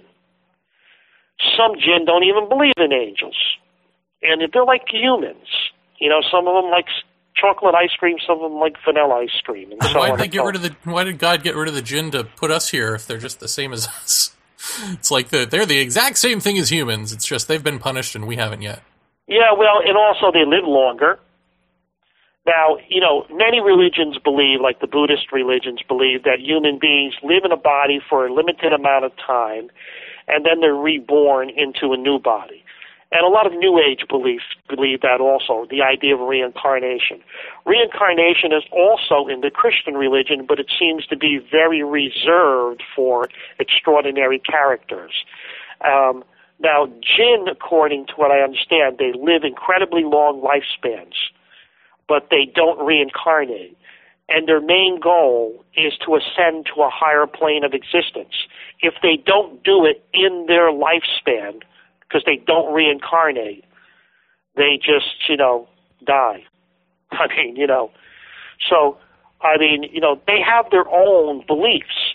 And a lot of these beliefs have infiltrated into our world in past history and seems to be responsible for a lot of our religious beliefs. Now, look at the Bible, Moses and the burning bush. Well, some people would think that the idea of Jinn being fire, smokeless fire, the burning bush that did not consume the bush but was there, could have been a Jinn. The pillar of fire that led the Israelites out of Egypt and blocked the Egyptian army, a pillar of fire. Jinn are said to be beings of fire. Is this actually God, angels intervening, or jinn intervening with our history? You see, these are things that should be considered. Well, what about? I mean, when we're talking about tandems with angels, in Christianity, I mean, can you talk a little bit about, like, I think I'm going to pronounce this wrong too, but Karin or Karin? Did you come across that at all? For what is that? A Korin is almost like every person is signed one's own special jinn, which is also called a Korin. The companion jinn. Yeah. Yeah. Everybody is, that's almost like, you see, they believe that over in the Middle East, people have companion jinns. These are jinn who are fascinated with humans, and they're sent actually to study humans and to learn from humans so that they can bring the information back to the jinn world so they can learn more about us. Some of these companions sometimes interact with humans a little too much. Some of them are signed during the childhood of the human, and then they disappear as the child turns into adult. They are like companion jinn. And I don't know if I really believe in that, but I do believe in the aspect that certain clans of jinn might be interested, to keep tabs on us to find out how we think and what the new generations think and what's going on inside our minds. But they do believe that. They also believe that sometimes jinn will come into a house and inhabit a house, and they have to deal with the jinn in order for the jinn to leave the house. Also in history, there's also a thing that a jinn, if it takes on human form, it can actually mate with a human to produce a child. Now, in the Islamic belief, this is an abomination, because according to their beliefs, all the children that are born from the jinn-human combination are born with great power. They're very aggressive. They have great control over influencing human beings, and they're sociopaths, and they're sterile. In other words, they're almost psychotic to the thing. Whatever they want to get done for their own benefit, they don't care who does it. Now, according to the Quran, Sheba, whose name was Illaquake, or there was a number of different names for her, the Queen of Sheba, her mother was a Jinnaya, and her father was a human. And she was the offspring of a jinn and a human. Now, you look at her history. By the time she was 15 years old, she was not in line for the throne. She eliminated everybody that was in front of her. All of her cousins, all of her half-brothers, killed them all to ascend to the throne. And she had so much control over people's minds that she was able to corrupt King Solomon. And Solomon's ministers were warning him that she was the crossbreed between a Jinnaya and a human, and she's very dangerous, she's an abomination. And he was so fascinated with her that he said, I don't believe this. She is not. She looks beautiful to me. She's so on and so on. So they said, well, you can tell if she's a jinn, the offspring of a jinn. Her legs will be hairy. So Solomon had the palace of his throne room made of crystal. So it would look like water. And the Queen of Sheba came to visit, and she lifted up her skirt because she thought the throne room had a little bit of water, and Solomon under the crystal put water, and he put fish under there so it would look like it was a little pond that was approaching to his throne. She lifted up her skirt, and he looked at her skirt, and he noticed her legs were bare. They were clean, no hair. And he threw his ministers out. But she was so smart, according to the legend of the Quran, that she shaved her legs before she came to him because she knew exactly what he was going to do. Now, she ended up corrupting Solomon and causing his downfall.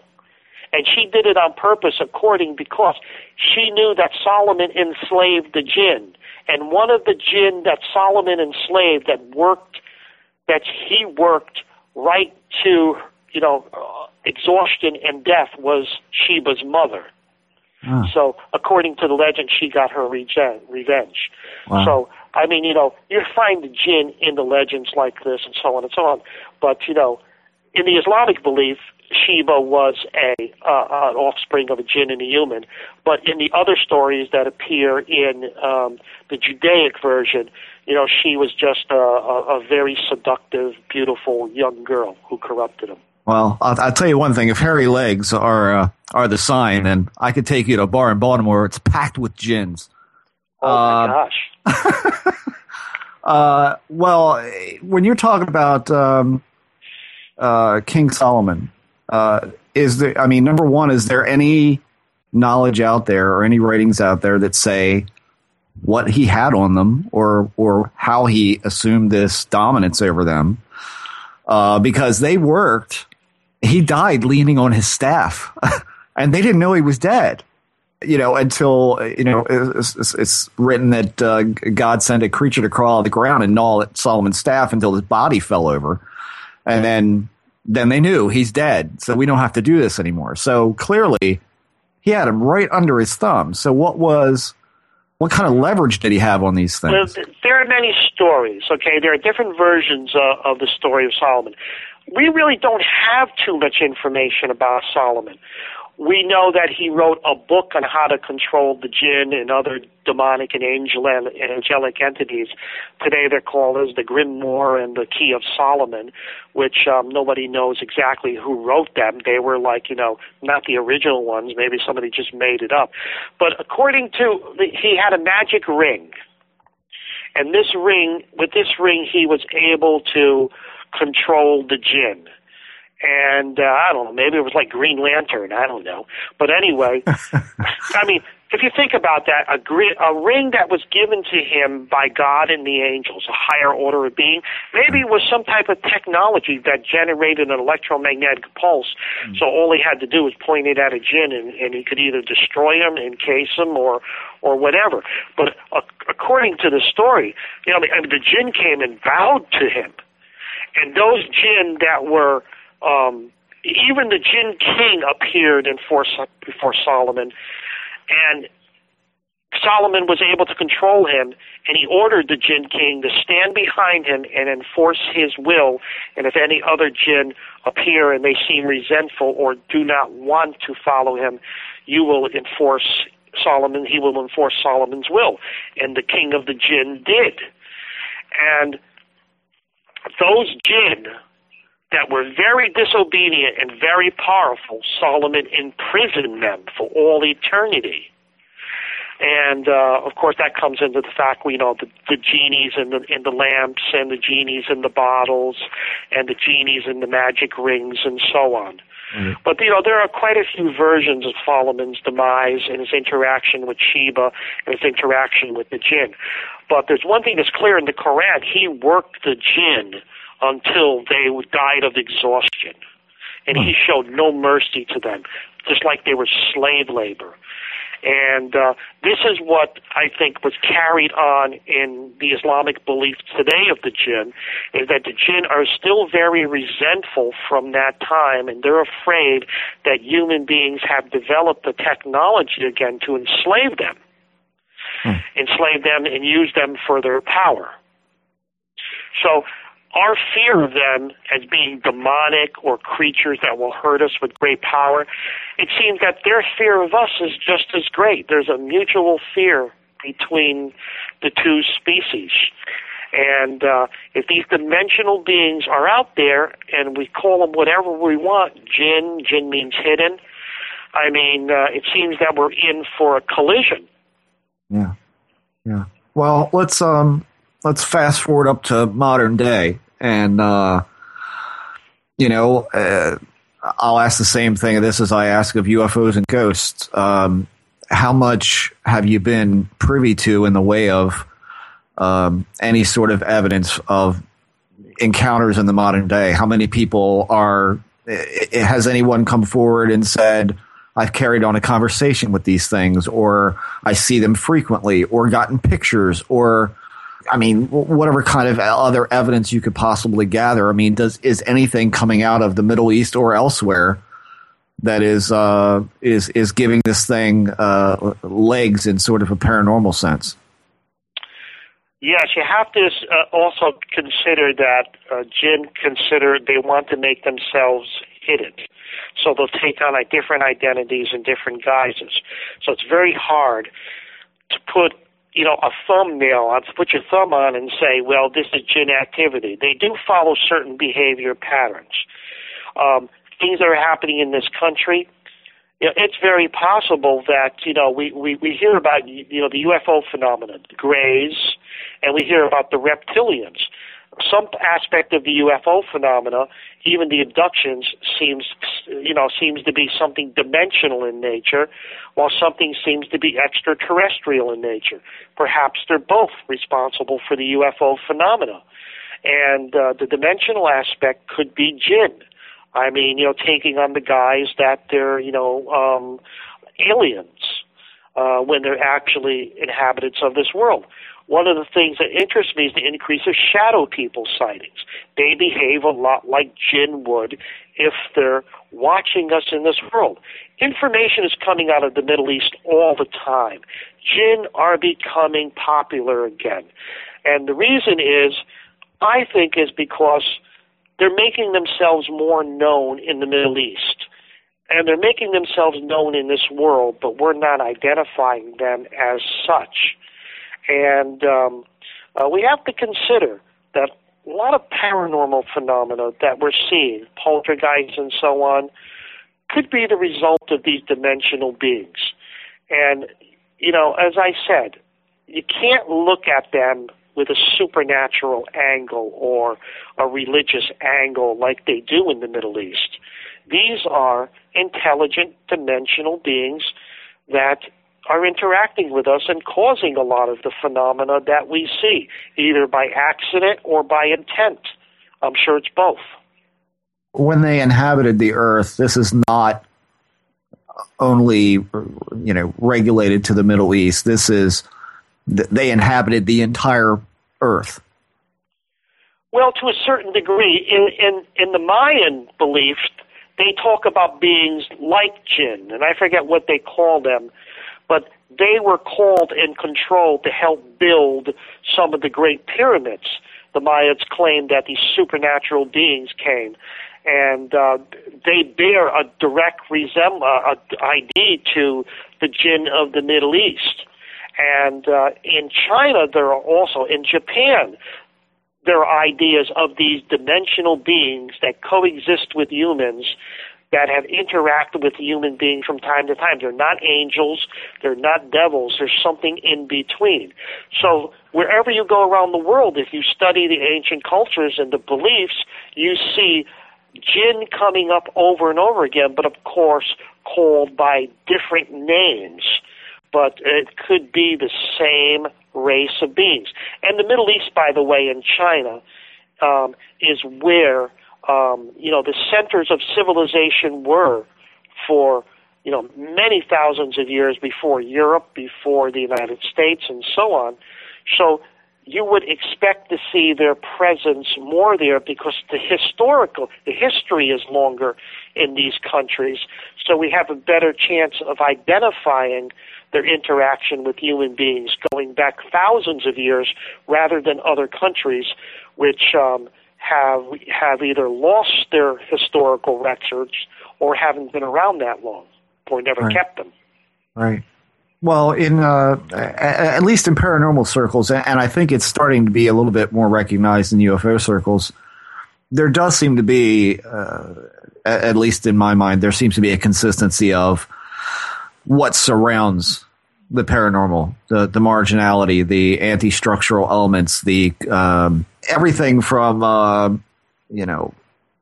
lights in the house to weird synchronicities to people in upheavals of complete life changes and that sort of things, births, deaths, marriages, divorces. Do we find that kind of similarity, that kind of tricksterish element in the Djinn lore as well? Oh, yeah, very much. And you have to remember that there are different types of Djinn at different levels. And a lot of the trickster element of the Djinn comes from the younger Djinn who like to play their favorite game, fool the human. I mean, so a lot of it, you see the trickster element. Yes, the Native Americans, identify a being called the trickster, and it behaves a lot like a young Djinn. So, you see this throughout history in many cultures. And Djinn are becoming popular, and I think, and even in the UFO service, the people who are involved with the UFO research are the most difficult ones to accept new ideas. And that seems strange. I mean, not telling us anything. I mean, not to offend anybody up there, but, the late John Keel called UFO investigators the lepers of the paranormal. Right. But the thing is that I find this is true. UFO investigators are hard to accept new ideas. They want to act almost as if they're all scientific and they're trying to investigate UFOs in a scientific fashion. There is no science in UFOs. Right. You have to use the scientific method in order to do a scientific investigation. And the scientific method breaks down considerably when you're talking about something that maybe not be even part of our own world. Right. And I have to say this to all paranormal investigators, including the UFO people. A new way has to be devised to study these new interactions of these forces that do not originate from our world. We have to develop new techniques to classify and approach and study this phenomena. Otherwise, we're just going to keep going around in circles. And as you know, everybody comes forward with an idea, and their idea is always right. And one of the things in UFO circles is that everybody argues because their ego is on the line. And, however, Rosemary Guiley went to the UFO conference in Kansas. That was just this last weekend in Lawrence, Kansas, and which I was originally invited, but I didn't go to. And she gave a presentation of the connection of Djinn, shadow people, paranormal phenomena, and UFOs. And it went over really big. There were a lot of people. And also, reading the book, The Vengeful Djinn, we have got emails from a lot of Islamic people who are praising the book and saying it's about time, it's all right on target, that UFOs and the people who deal with paranormal phenomena in the rest of the world start to accept the idea that Djinn are real.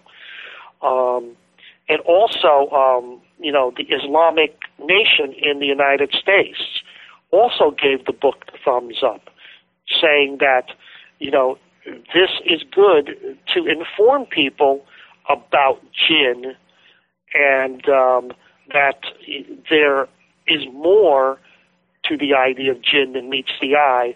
And so the book has got some pretty good acceptance from the Islamic world. I was afraid when the book was written that, people in the Muslim world would come and say, this is a bunch of crap. Right. Because they have deep-rooted beliefs that involve the Djinn. But so far, it's been all positive, which I'm grateful of. And so, it is what it is. But we do have a website that we did put online to educate people about Djinn. And all the questions you may have asked the Djinn, there's a trailer there about the Djinn. It's www.djinnuniverse.com.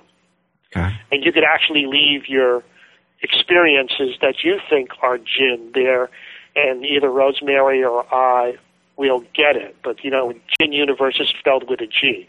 That's the actual Islamic translation into English, D-G-I-N-N. Okay, we'll have that on our homepage as well. So, yeah. well, I mean, what Yeah, what I find, really interesting about it is that it's a new thread to tug on. It's something else to kind of sink your teeth into. But when you get right down to it, it's kind of it's yet again it's another wrinkle that really you don't find the end of it, because they're hidden, they're potentially deceptive, they're elusive as hell, obviously. All of this stuff, it's like, the way we've kind of approached this is looking at it as kind of an answer, but really it's not really an answer at all. It's just another wrinkle. Well, it's something to consider. Let's put it that way. Yeah. To put it to you this way, we don't know any more about Djinn potentially than the ETHers would have to say about Zeta Reticulans. Well, I think we have a little more information than that. Yeah, well, you've got the ancient text, so far in history, and, we have written records of Djinn existing. We have, information that dates back for a very long time talking about the Djinn culture and so on and so on. What we just have from, UFOs and the Zeta Reticulans is, just something that started a short time ago. Right. So the information is out there. I haven't even touched on all the information. What I told you, what I mentioned in the book, The Vengeful Djinn, is probably only about 40% of the information that I uncovered in the Middle East. And you have to remember that I was sitting on this information since 1995, and I didn't release any of it through all my other works and all my other books. I didn't even talk about it that much because I knew people in the Western world would have, originally back at that time, would have a hard time accepting this idea. Right. And now I think that people are more open. They're realizing that paranormal phenomena, including UFOs, is very complex. Everybody's going around in circles.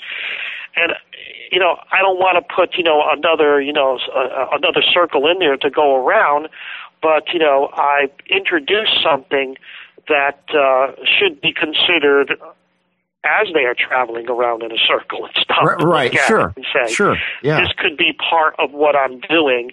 And like I said before, I don't believe there's one answer for anything that we call the paranormal or the UFO phenomena.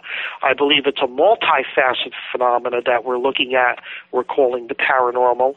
And there are many explanations, and I believe that the Djinn is just one of them, but I believe it's a considerable percentage of in comparison to the others. Right. Well, when we're talking about the UFO stuff, as it may or may not apply to the Djinn, is there anything in the Djinn writing that speaks of discs or rods or this sort of thing? Is there a symbolic connection there in some way?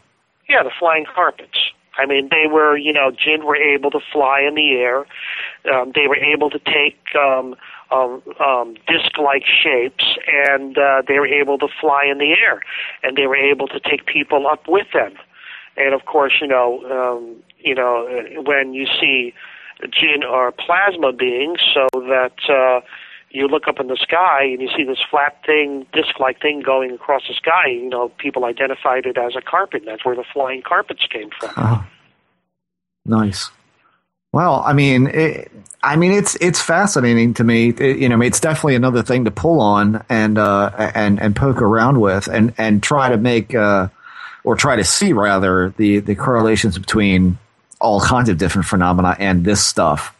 It certainly seems like one of the older threads that you could tug on that obviously hasn't been touched on enough. It's an untapped resource in the United States of the paranormal. Yeah. And I think right now it's becoming a hot issue because right now there are a number of movies that are going to come out that focus on Djinn. Huh. And I think in the next couple of years we are going to see a great emergence of interest in the Djinn. And of course the side to that is that all of a sudden you're going to have, Djinn experts appearing on TV and people exercising Djinn. And also, I've been contacted by a number of these reality shows. They want to, do Djinn now. And I said, I've seen your show and I'd rather walk on broken glass. Yeah. Well, let me ask you something. At least in this country, I would say in the past 20 years that I've noticed. I mean, I'm going to be 44 soon, so that's all the longer I've been around. But at least in the past 20 years, I could say in this country, there's been an upheaval of belief with the New Age religions and that sort of thing. I mean, to the point where we have New Age bookstores and New Age shops and this sort of thing. And I remember when back, I don't know, again, probably late 80s, early 90s, when these things started springing up, they were like a real oddity. And now they're not so much of an oddity anymore. In fact, all of the major book chains have a New Age section and all that sort of thing. When you're talking about jinn belief or jinn accounts coming out of the Middle East, is that more in line with the traditional belief, or is that more falling in line with what we would equate to like a New Age belief? I think it's both. Okay. I try to, express what I've learned about the jinn and try to, exclude as much of the, religious and the magical mumbo jumbo out of it. But when jinn the idea of jinn are finally infused into the Western world, I think people will start adding Western ideas to the concept, the better understanding. But, I know for a fact that, in the next couple of year or so, that the idea of the jinn are going to be hot in this country. Huh. Phil, can I ask you a question, just going back to the possession? Yeah. Is there any rule about letting the person who is possessed out of their house? And is the jinn just partaking in a normal day of a person, or does the jinn make them do wild, wacky stuff? They can do wild, wacky stuff. Jinn want physical sensation. They want to taste food. They don't.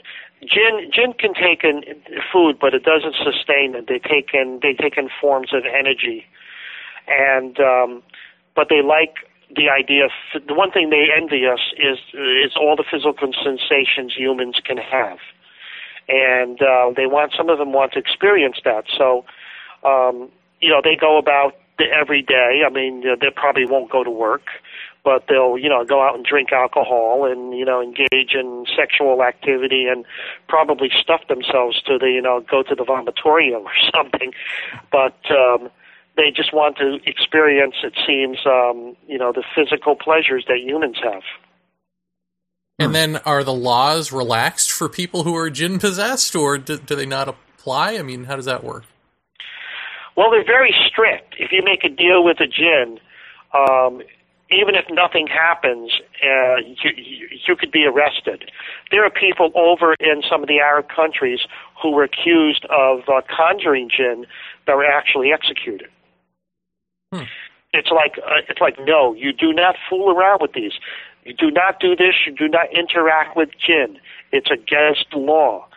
And there are people who have been jailed. There are people who have been put to death, accused of black magic with jinn, and or dealing with jinn, that have been arrested, tortured, and put to death.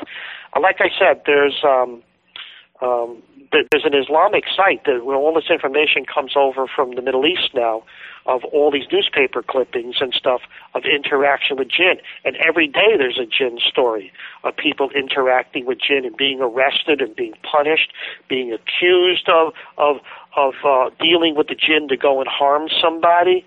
I mean, it's getting crazy over there. It's like exploding with jinn stuff. Wow.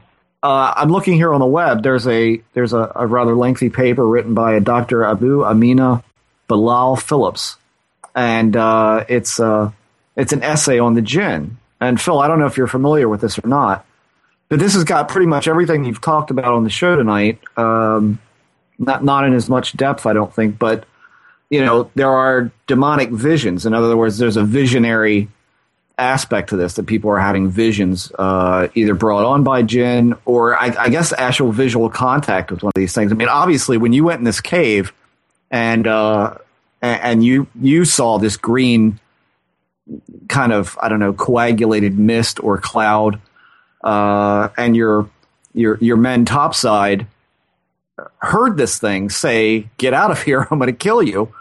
I mean, that right there is pretty much it sounds to me like, had you had a camera on you, had you recognized what was going on, or had some kind of way to record this, you would have. I mean, you would have been right there with the camera on the edge of the hole, looking at it. I mean, is there anything like that that's come forward to you in poking around all this? Like, is there unexplained mist, a video, or even? I mean, you talked about the shadow people. I mean, certainly there's quite a bit of photographic evidence out there of that.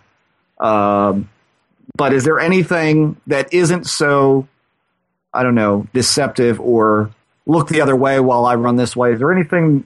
What's the best stuff that you've seen visually of this that you could say, I'm fairly confident that what we're seeing here is a manifestation of jinn activity? That's really hard to tell because they hide themselves so well. Just by its very nature, it's hard to tell. There are certain clouds, yeah. I have a number of pictures of people who are walking, then all of a sudden this globe of light, there's not globe, but a blob of light that's almost the same height as a human being moves over to them and encompasses them and goes around them. And things like this, or people and I've been shown pictures of forms, almost looking like mist forms, taking the shape of human beings and then dissipating. And also, this is stuff that I picked up in Saudi Arabia, and this is stuff I picked up in Oman and Syria.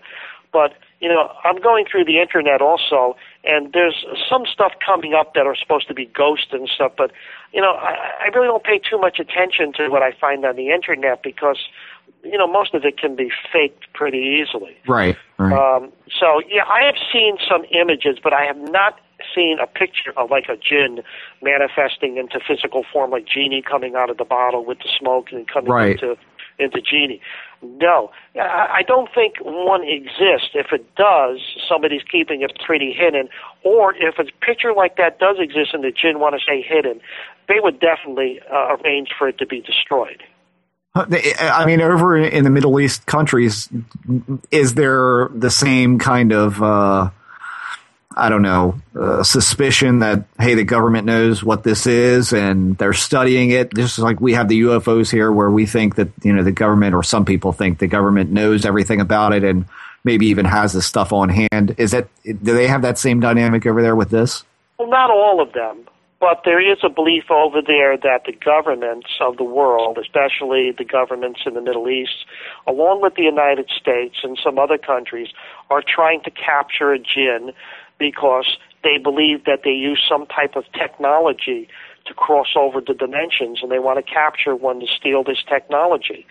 And like I told you, the story that I heard from the member of the royal family, and then from this teacher over in the Hajar Mountains, and I also heard a similar story in the United States in Pine Bush, where one day, on a number of nights, entire areas were blocked off by the military.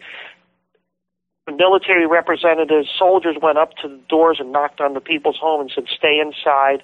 Don't worry, it's just an operation. It's just a practice operation, training operation for terrorism." And people looked out and saw all these military vehicles coming up and soldiers going and making a perimeter and so on. Now, later, I found out that this was before, by the way, before I even made my trip to the Middle East. I found out that, digging more information and using my contacts, that over in that Pine Bush area, that particular Ellenville, Pineville, parts of the Hudson Valley, there are portals where jinn enter our universe, and that there has been a military presence out in the Hudson Valley and over on the west side of the Hudson River, where military personnel have been trying to capture a dimensional being that is interacting with our world, coming into our world from a parallel dimension. They believe it's using some type of technology to do so, and they've been trying to capture it. So I heard, that's three sources I heard the story from. One before I even went to the Middle East, when I was still chasing aliens and UFOs. And the second was from the member of the royal family, and the third from the teacher in the Hajar Mountains, that there is an operation that is trying to capture jinn. And, I wouldn't doubt it.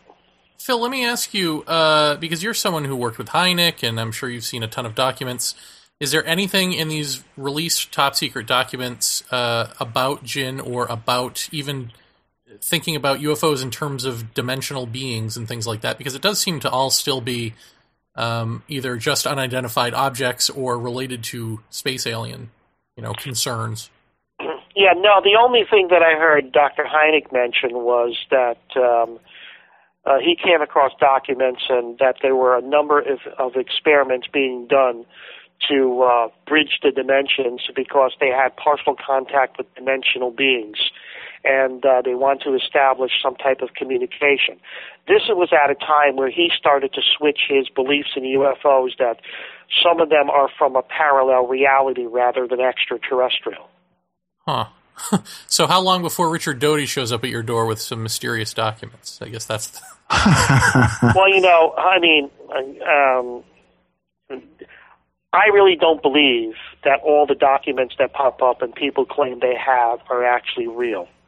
Because during the Vietnam War, I was assigned to a special ops unit in Cambodia, and I know how closed-knit these organizations are. If anything snuck out, it would immediately be retrieved. And I'll tell you, these people who claim to have official documents exposing all this, they're either fakes or they're disinformation, because this group of individuals in the intelligence organizations will never let that stuff out of their sight. And even the MJ-12 documents, I believe are I don't even know where they got the Majestic and that thing there. But I'll tell you, a story that I put in Ultra-Terrestrial Contacts, which is my book that came out in December, and I was going to end the whole book with, just talking about MJ-12 and so on. And I wasn't going to add that story that over in, when I was in the Vietnam War, and I spent 6 years in the military, and I was assigned to a lot of activities over in Southeast Asia, especially in Cambodia. And I was getting in trouble all the time. I wasn't exactly the best soldier. I was pretty much a rebel.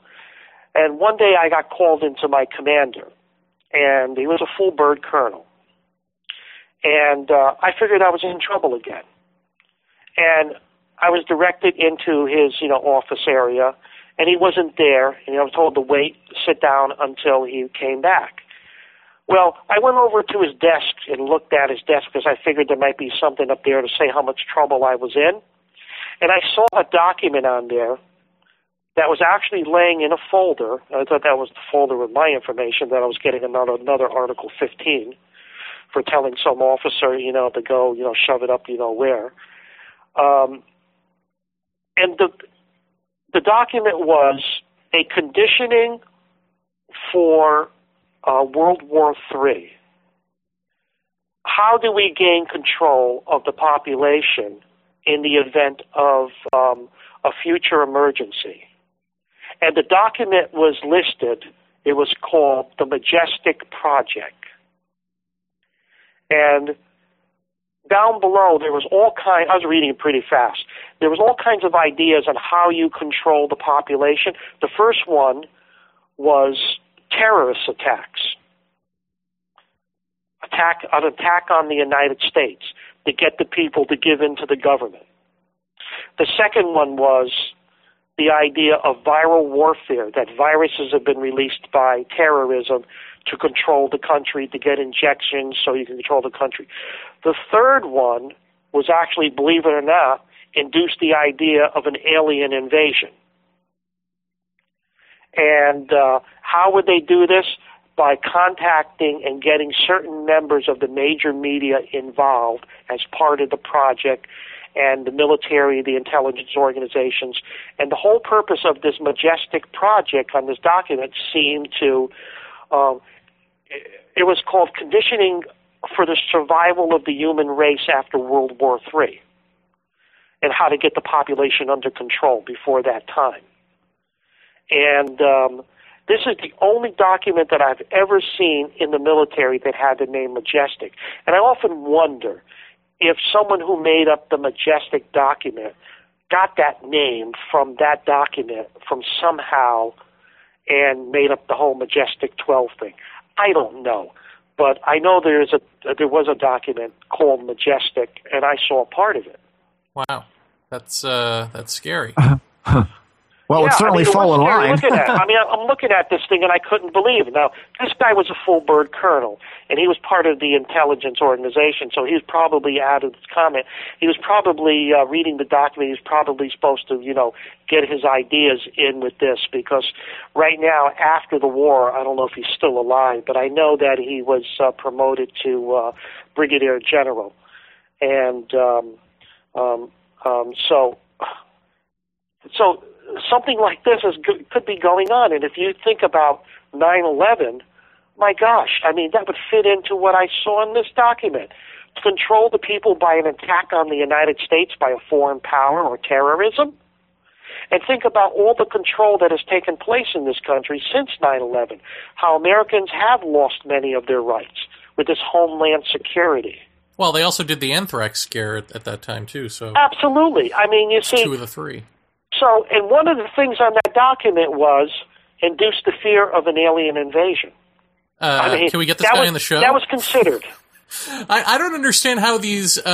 He must be a former military person, right? There have got to be other military people who've seen these documents and not agreed with them, and then saw 9/11. Where are they? You would think that they would speak out and say, "Oh my God, I read this." No, they would not. If a person who was really part of a high security in the intelligence organization in the military, whatever they accumulated during their time, they would keep to themselves.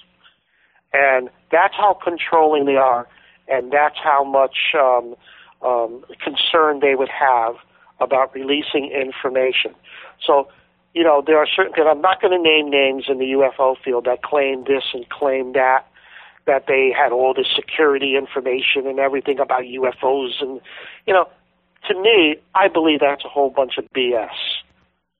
Because the people who really know that were exposed to all of this stuff, they keep quiet. Mm-hmm. No doubt about that. In my position in the military, I was I was a grunt. And I would have never saw that document if I didn't go snooping around that desk. But I was looking for something, for some kind of information to show how much trouble I was in. And I was in trouble. When he got in, I got chewed out about doing something. And I got another Article 15, which is commander's punishment. But, that's another story. Well, awesome. We have gone, at least 2 hours, so thank you for that. Can I ask you, someone had written in some questions for you, just really quickly. These 2 questions from Shane, who went on our Stone Chambers field trip when last we met. Yeah. And he said, I have some questions for Phil. He mentioned that this is about the Stone Chambers in Hudson Valley, so for people just to know that we're switching gears here. He mentioned that the stone chambers in the Hudson Valley are laid out in geometrical lines, equidistant from each other, with a balanced rock as the central point. Phil mentioned that he and some of his colleagues found these stone chambers simply by walking in a straight line from previous structures. Right. He also mentioned that these structures have been found as far north as Massachusetts. Right. How far south has he found these chambers? Would he feel comfortable letting some of us New Jersey residents look in pre-plotted, predetermined areas for him? They disappear as soon as you get into Westchester County. And they disappear when you get up to Fishkill, New York. Then they reappear in Massachusetts and then New Hampshire and Vermont. And then they disappear again. But the chamber, the chamber that was found the most furthest south was in near White Plains, New York. I have never heard of any chambers being found south of that area or any location, and I doubt if they exist, to tell you the truth, beyond Upper Westchester County. Okay, and he says, lastly, would Phil be willing to pursue a re-examination into the obsidian dagger that was found in the long, narrow chamber which he handed over to the University of Pennsylvania? Well, I wish I could, but it seemed to have disappeared. Luckily, I took pictures of it. Do they have it at the university, or is it just sitting in a basement somewhere? No, it disappeared. It disappeared. Somebody took it. It disappeared from their lab a number of years ago, and it's something that was found in New York that shouldn't have been there, that probably would rewrite history for that area. And I'm sure, like the Indiana Jones movie, it's in a warehouse with all those other artifacts. You know? I mean, it actually did disappear. Either somebody stole it because it's a collector's item, somebody sold it, or, you know, somebody in the government decided that, you know, this is going to put a monkey wrench in our ideas. So let's keep it hidden for a while. But I kick my and I'm sorry that was brought up, because, you know, that's a sore thumb in my life, because I should have never turned that thing over, and I kick myself in the butt every time I think about it. Well, I'm sure Shane is now going to be depressed for the rest of the week, so there's that. He apologizes, I'm sure. Wait, I gotta kick myself in the butt again. Well, Phil, thank you very much for being, again, so generous with your time with us. And Yes. You're welcome. And thanks for being in competition with Nick Redfern to see who can write as many books in a year as is humanly possible. Well, I'm running out of fuel anyway. By the way, did any of you guys see the article that the New York Times wrote about me on October 15th about Hawk Rock? Yes, I did. Oh, great! Congratulations. Thanks. I mean, you know, even the reporter from the New York Times who was out there, off the record, he admitted that there's just something about the place. He was elated there. There was some type of energy that made him really feel good. And I didn't really mention to him. And, of course, he played it down a little bit in the article, but he was really impressed with that area. Yeah, I mean, overall, the article was positive, so that's great. Okay, guys. Well, give us your website one last time, and we'll say okay. Rosemary Guiley and I set up a website to give information about Djinn. It's www.djinnuniverse.com, and that's Djinn with the D-J-I-N-N, universe.com. Go there. There's a lot of information. There's a trailer that was made about the Djinn, which came out very good, which is getting a lot of positive feedback. So visit that, and you'll find more about the Djinn. Very good. Excellent. Phil, thank you very much. Yes, You're thank welcome. Have a good night. You too. Bye.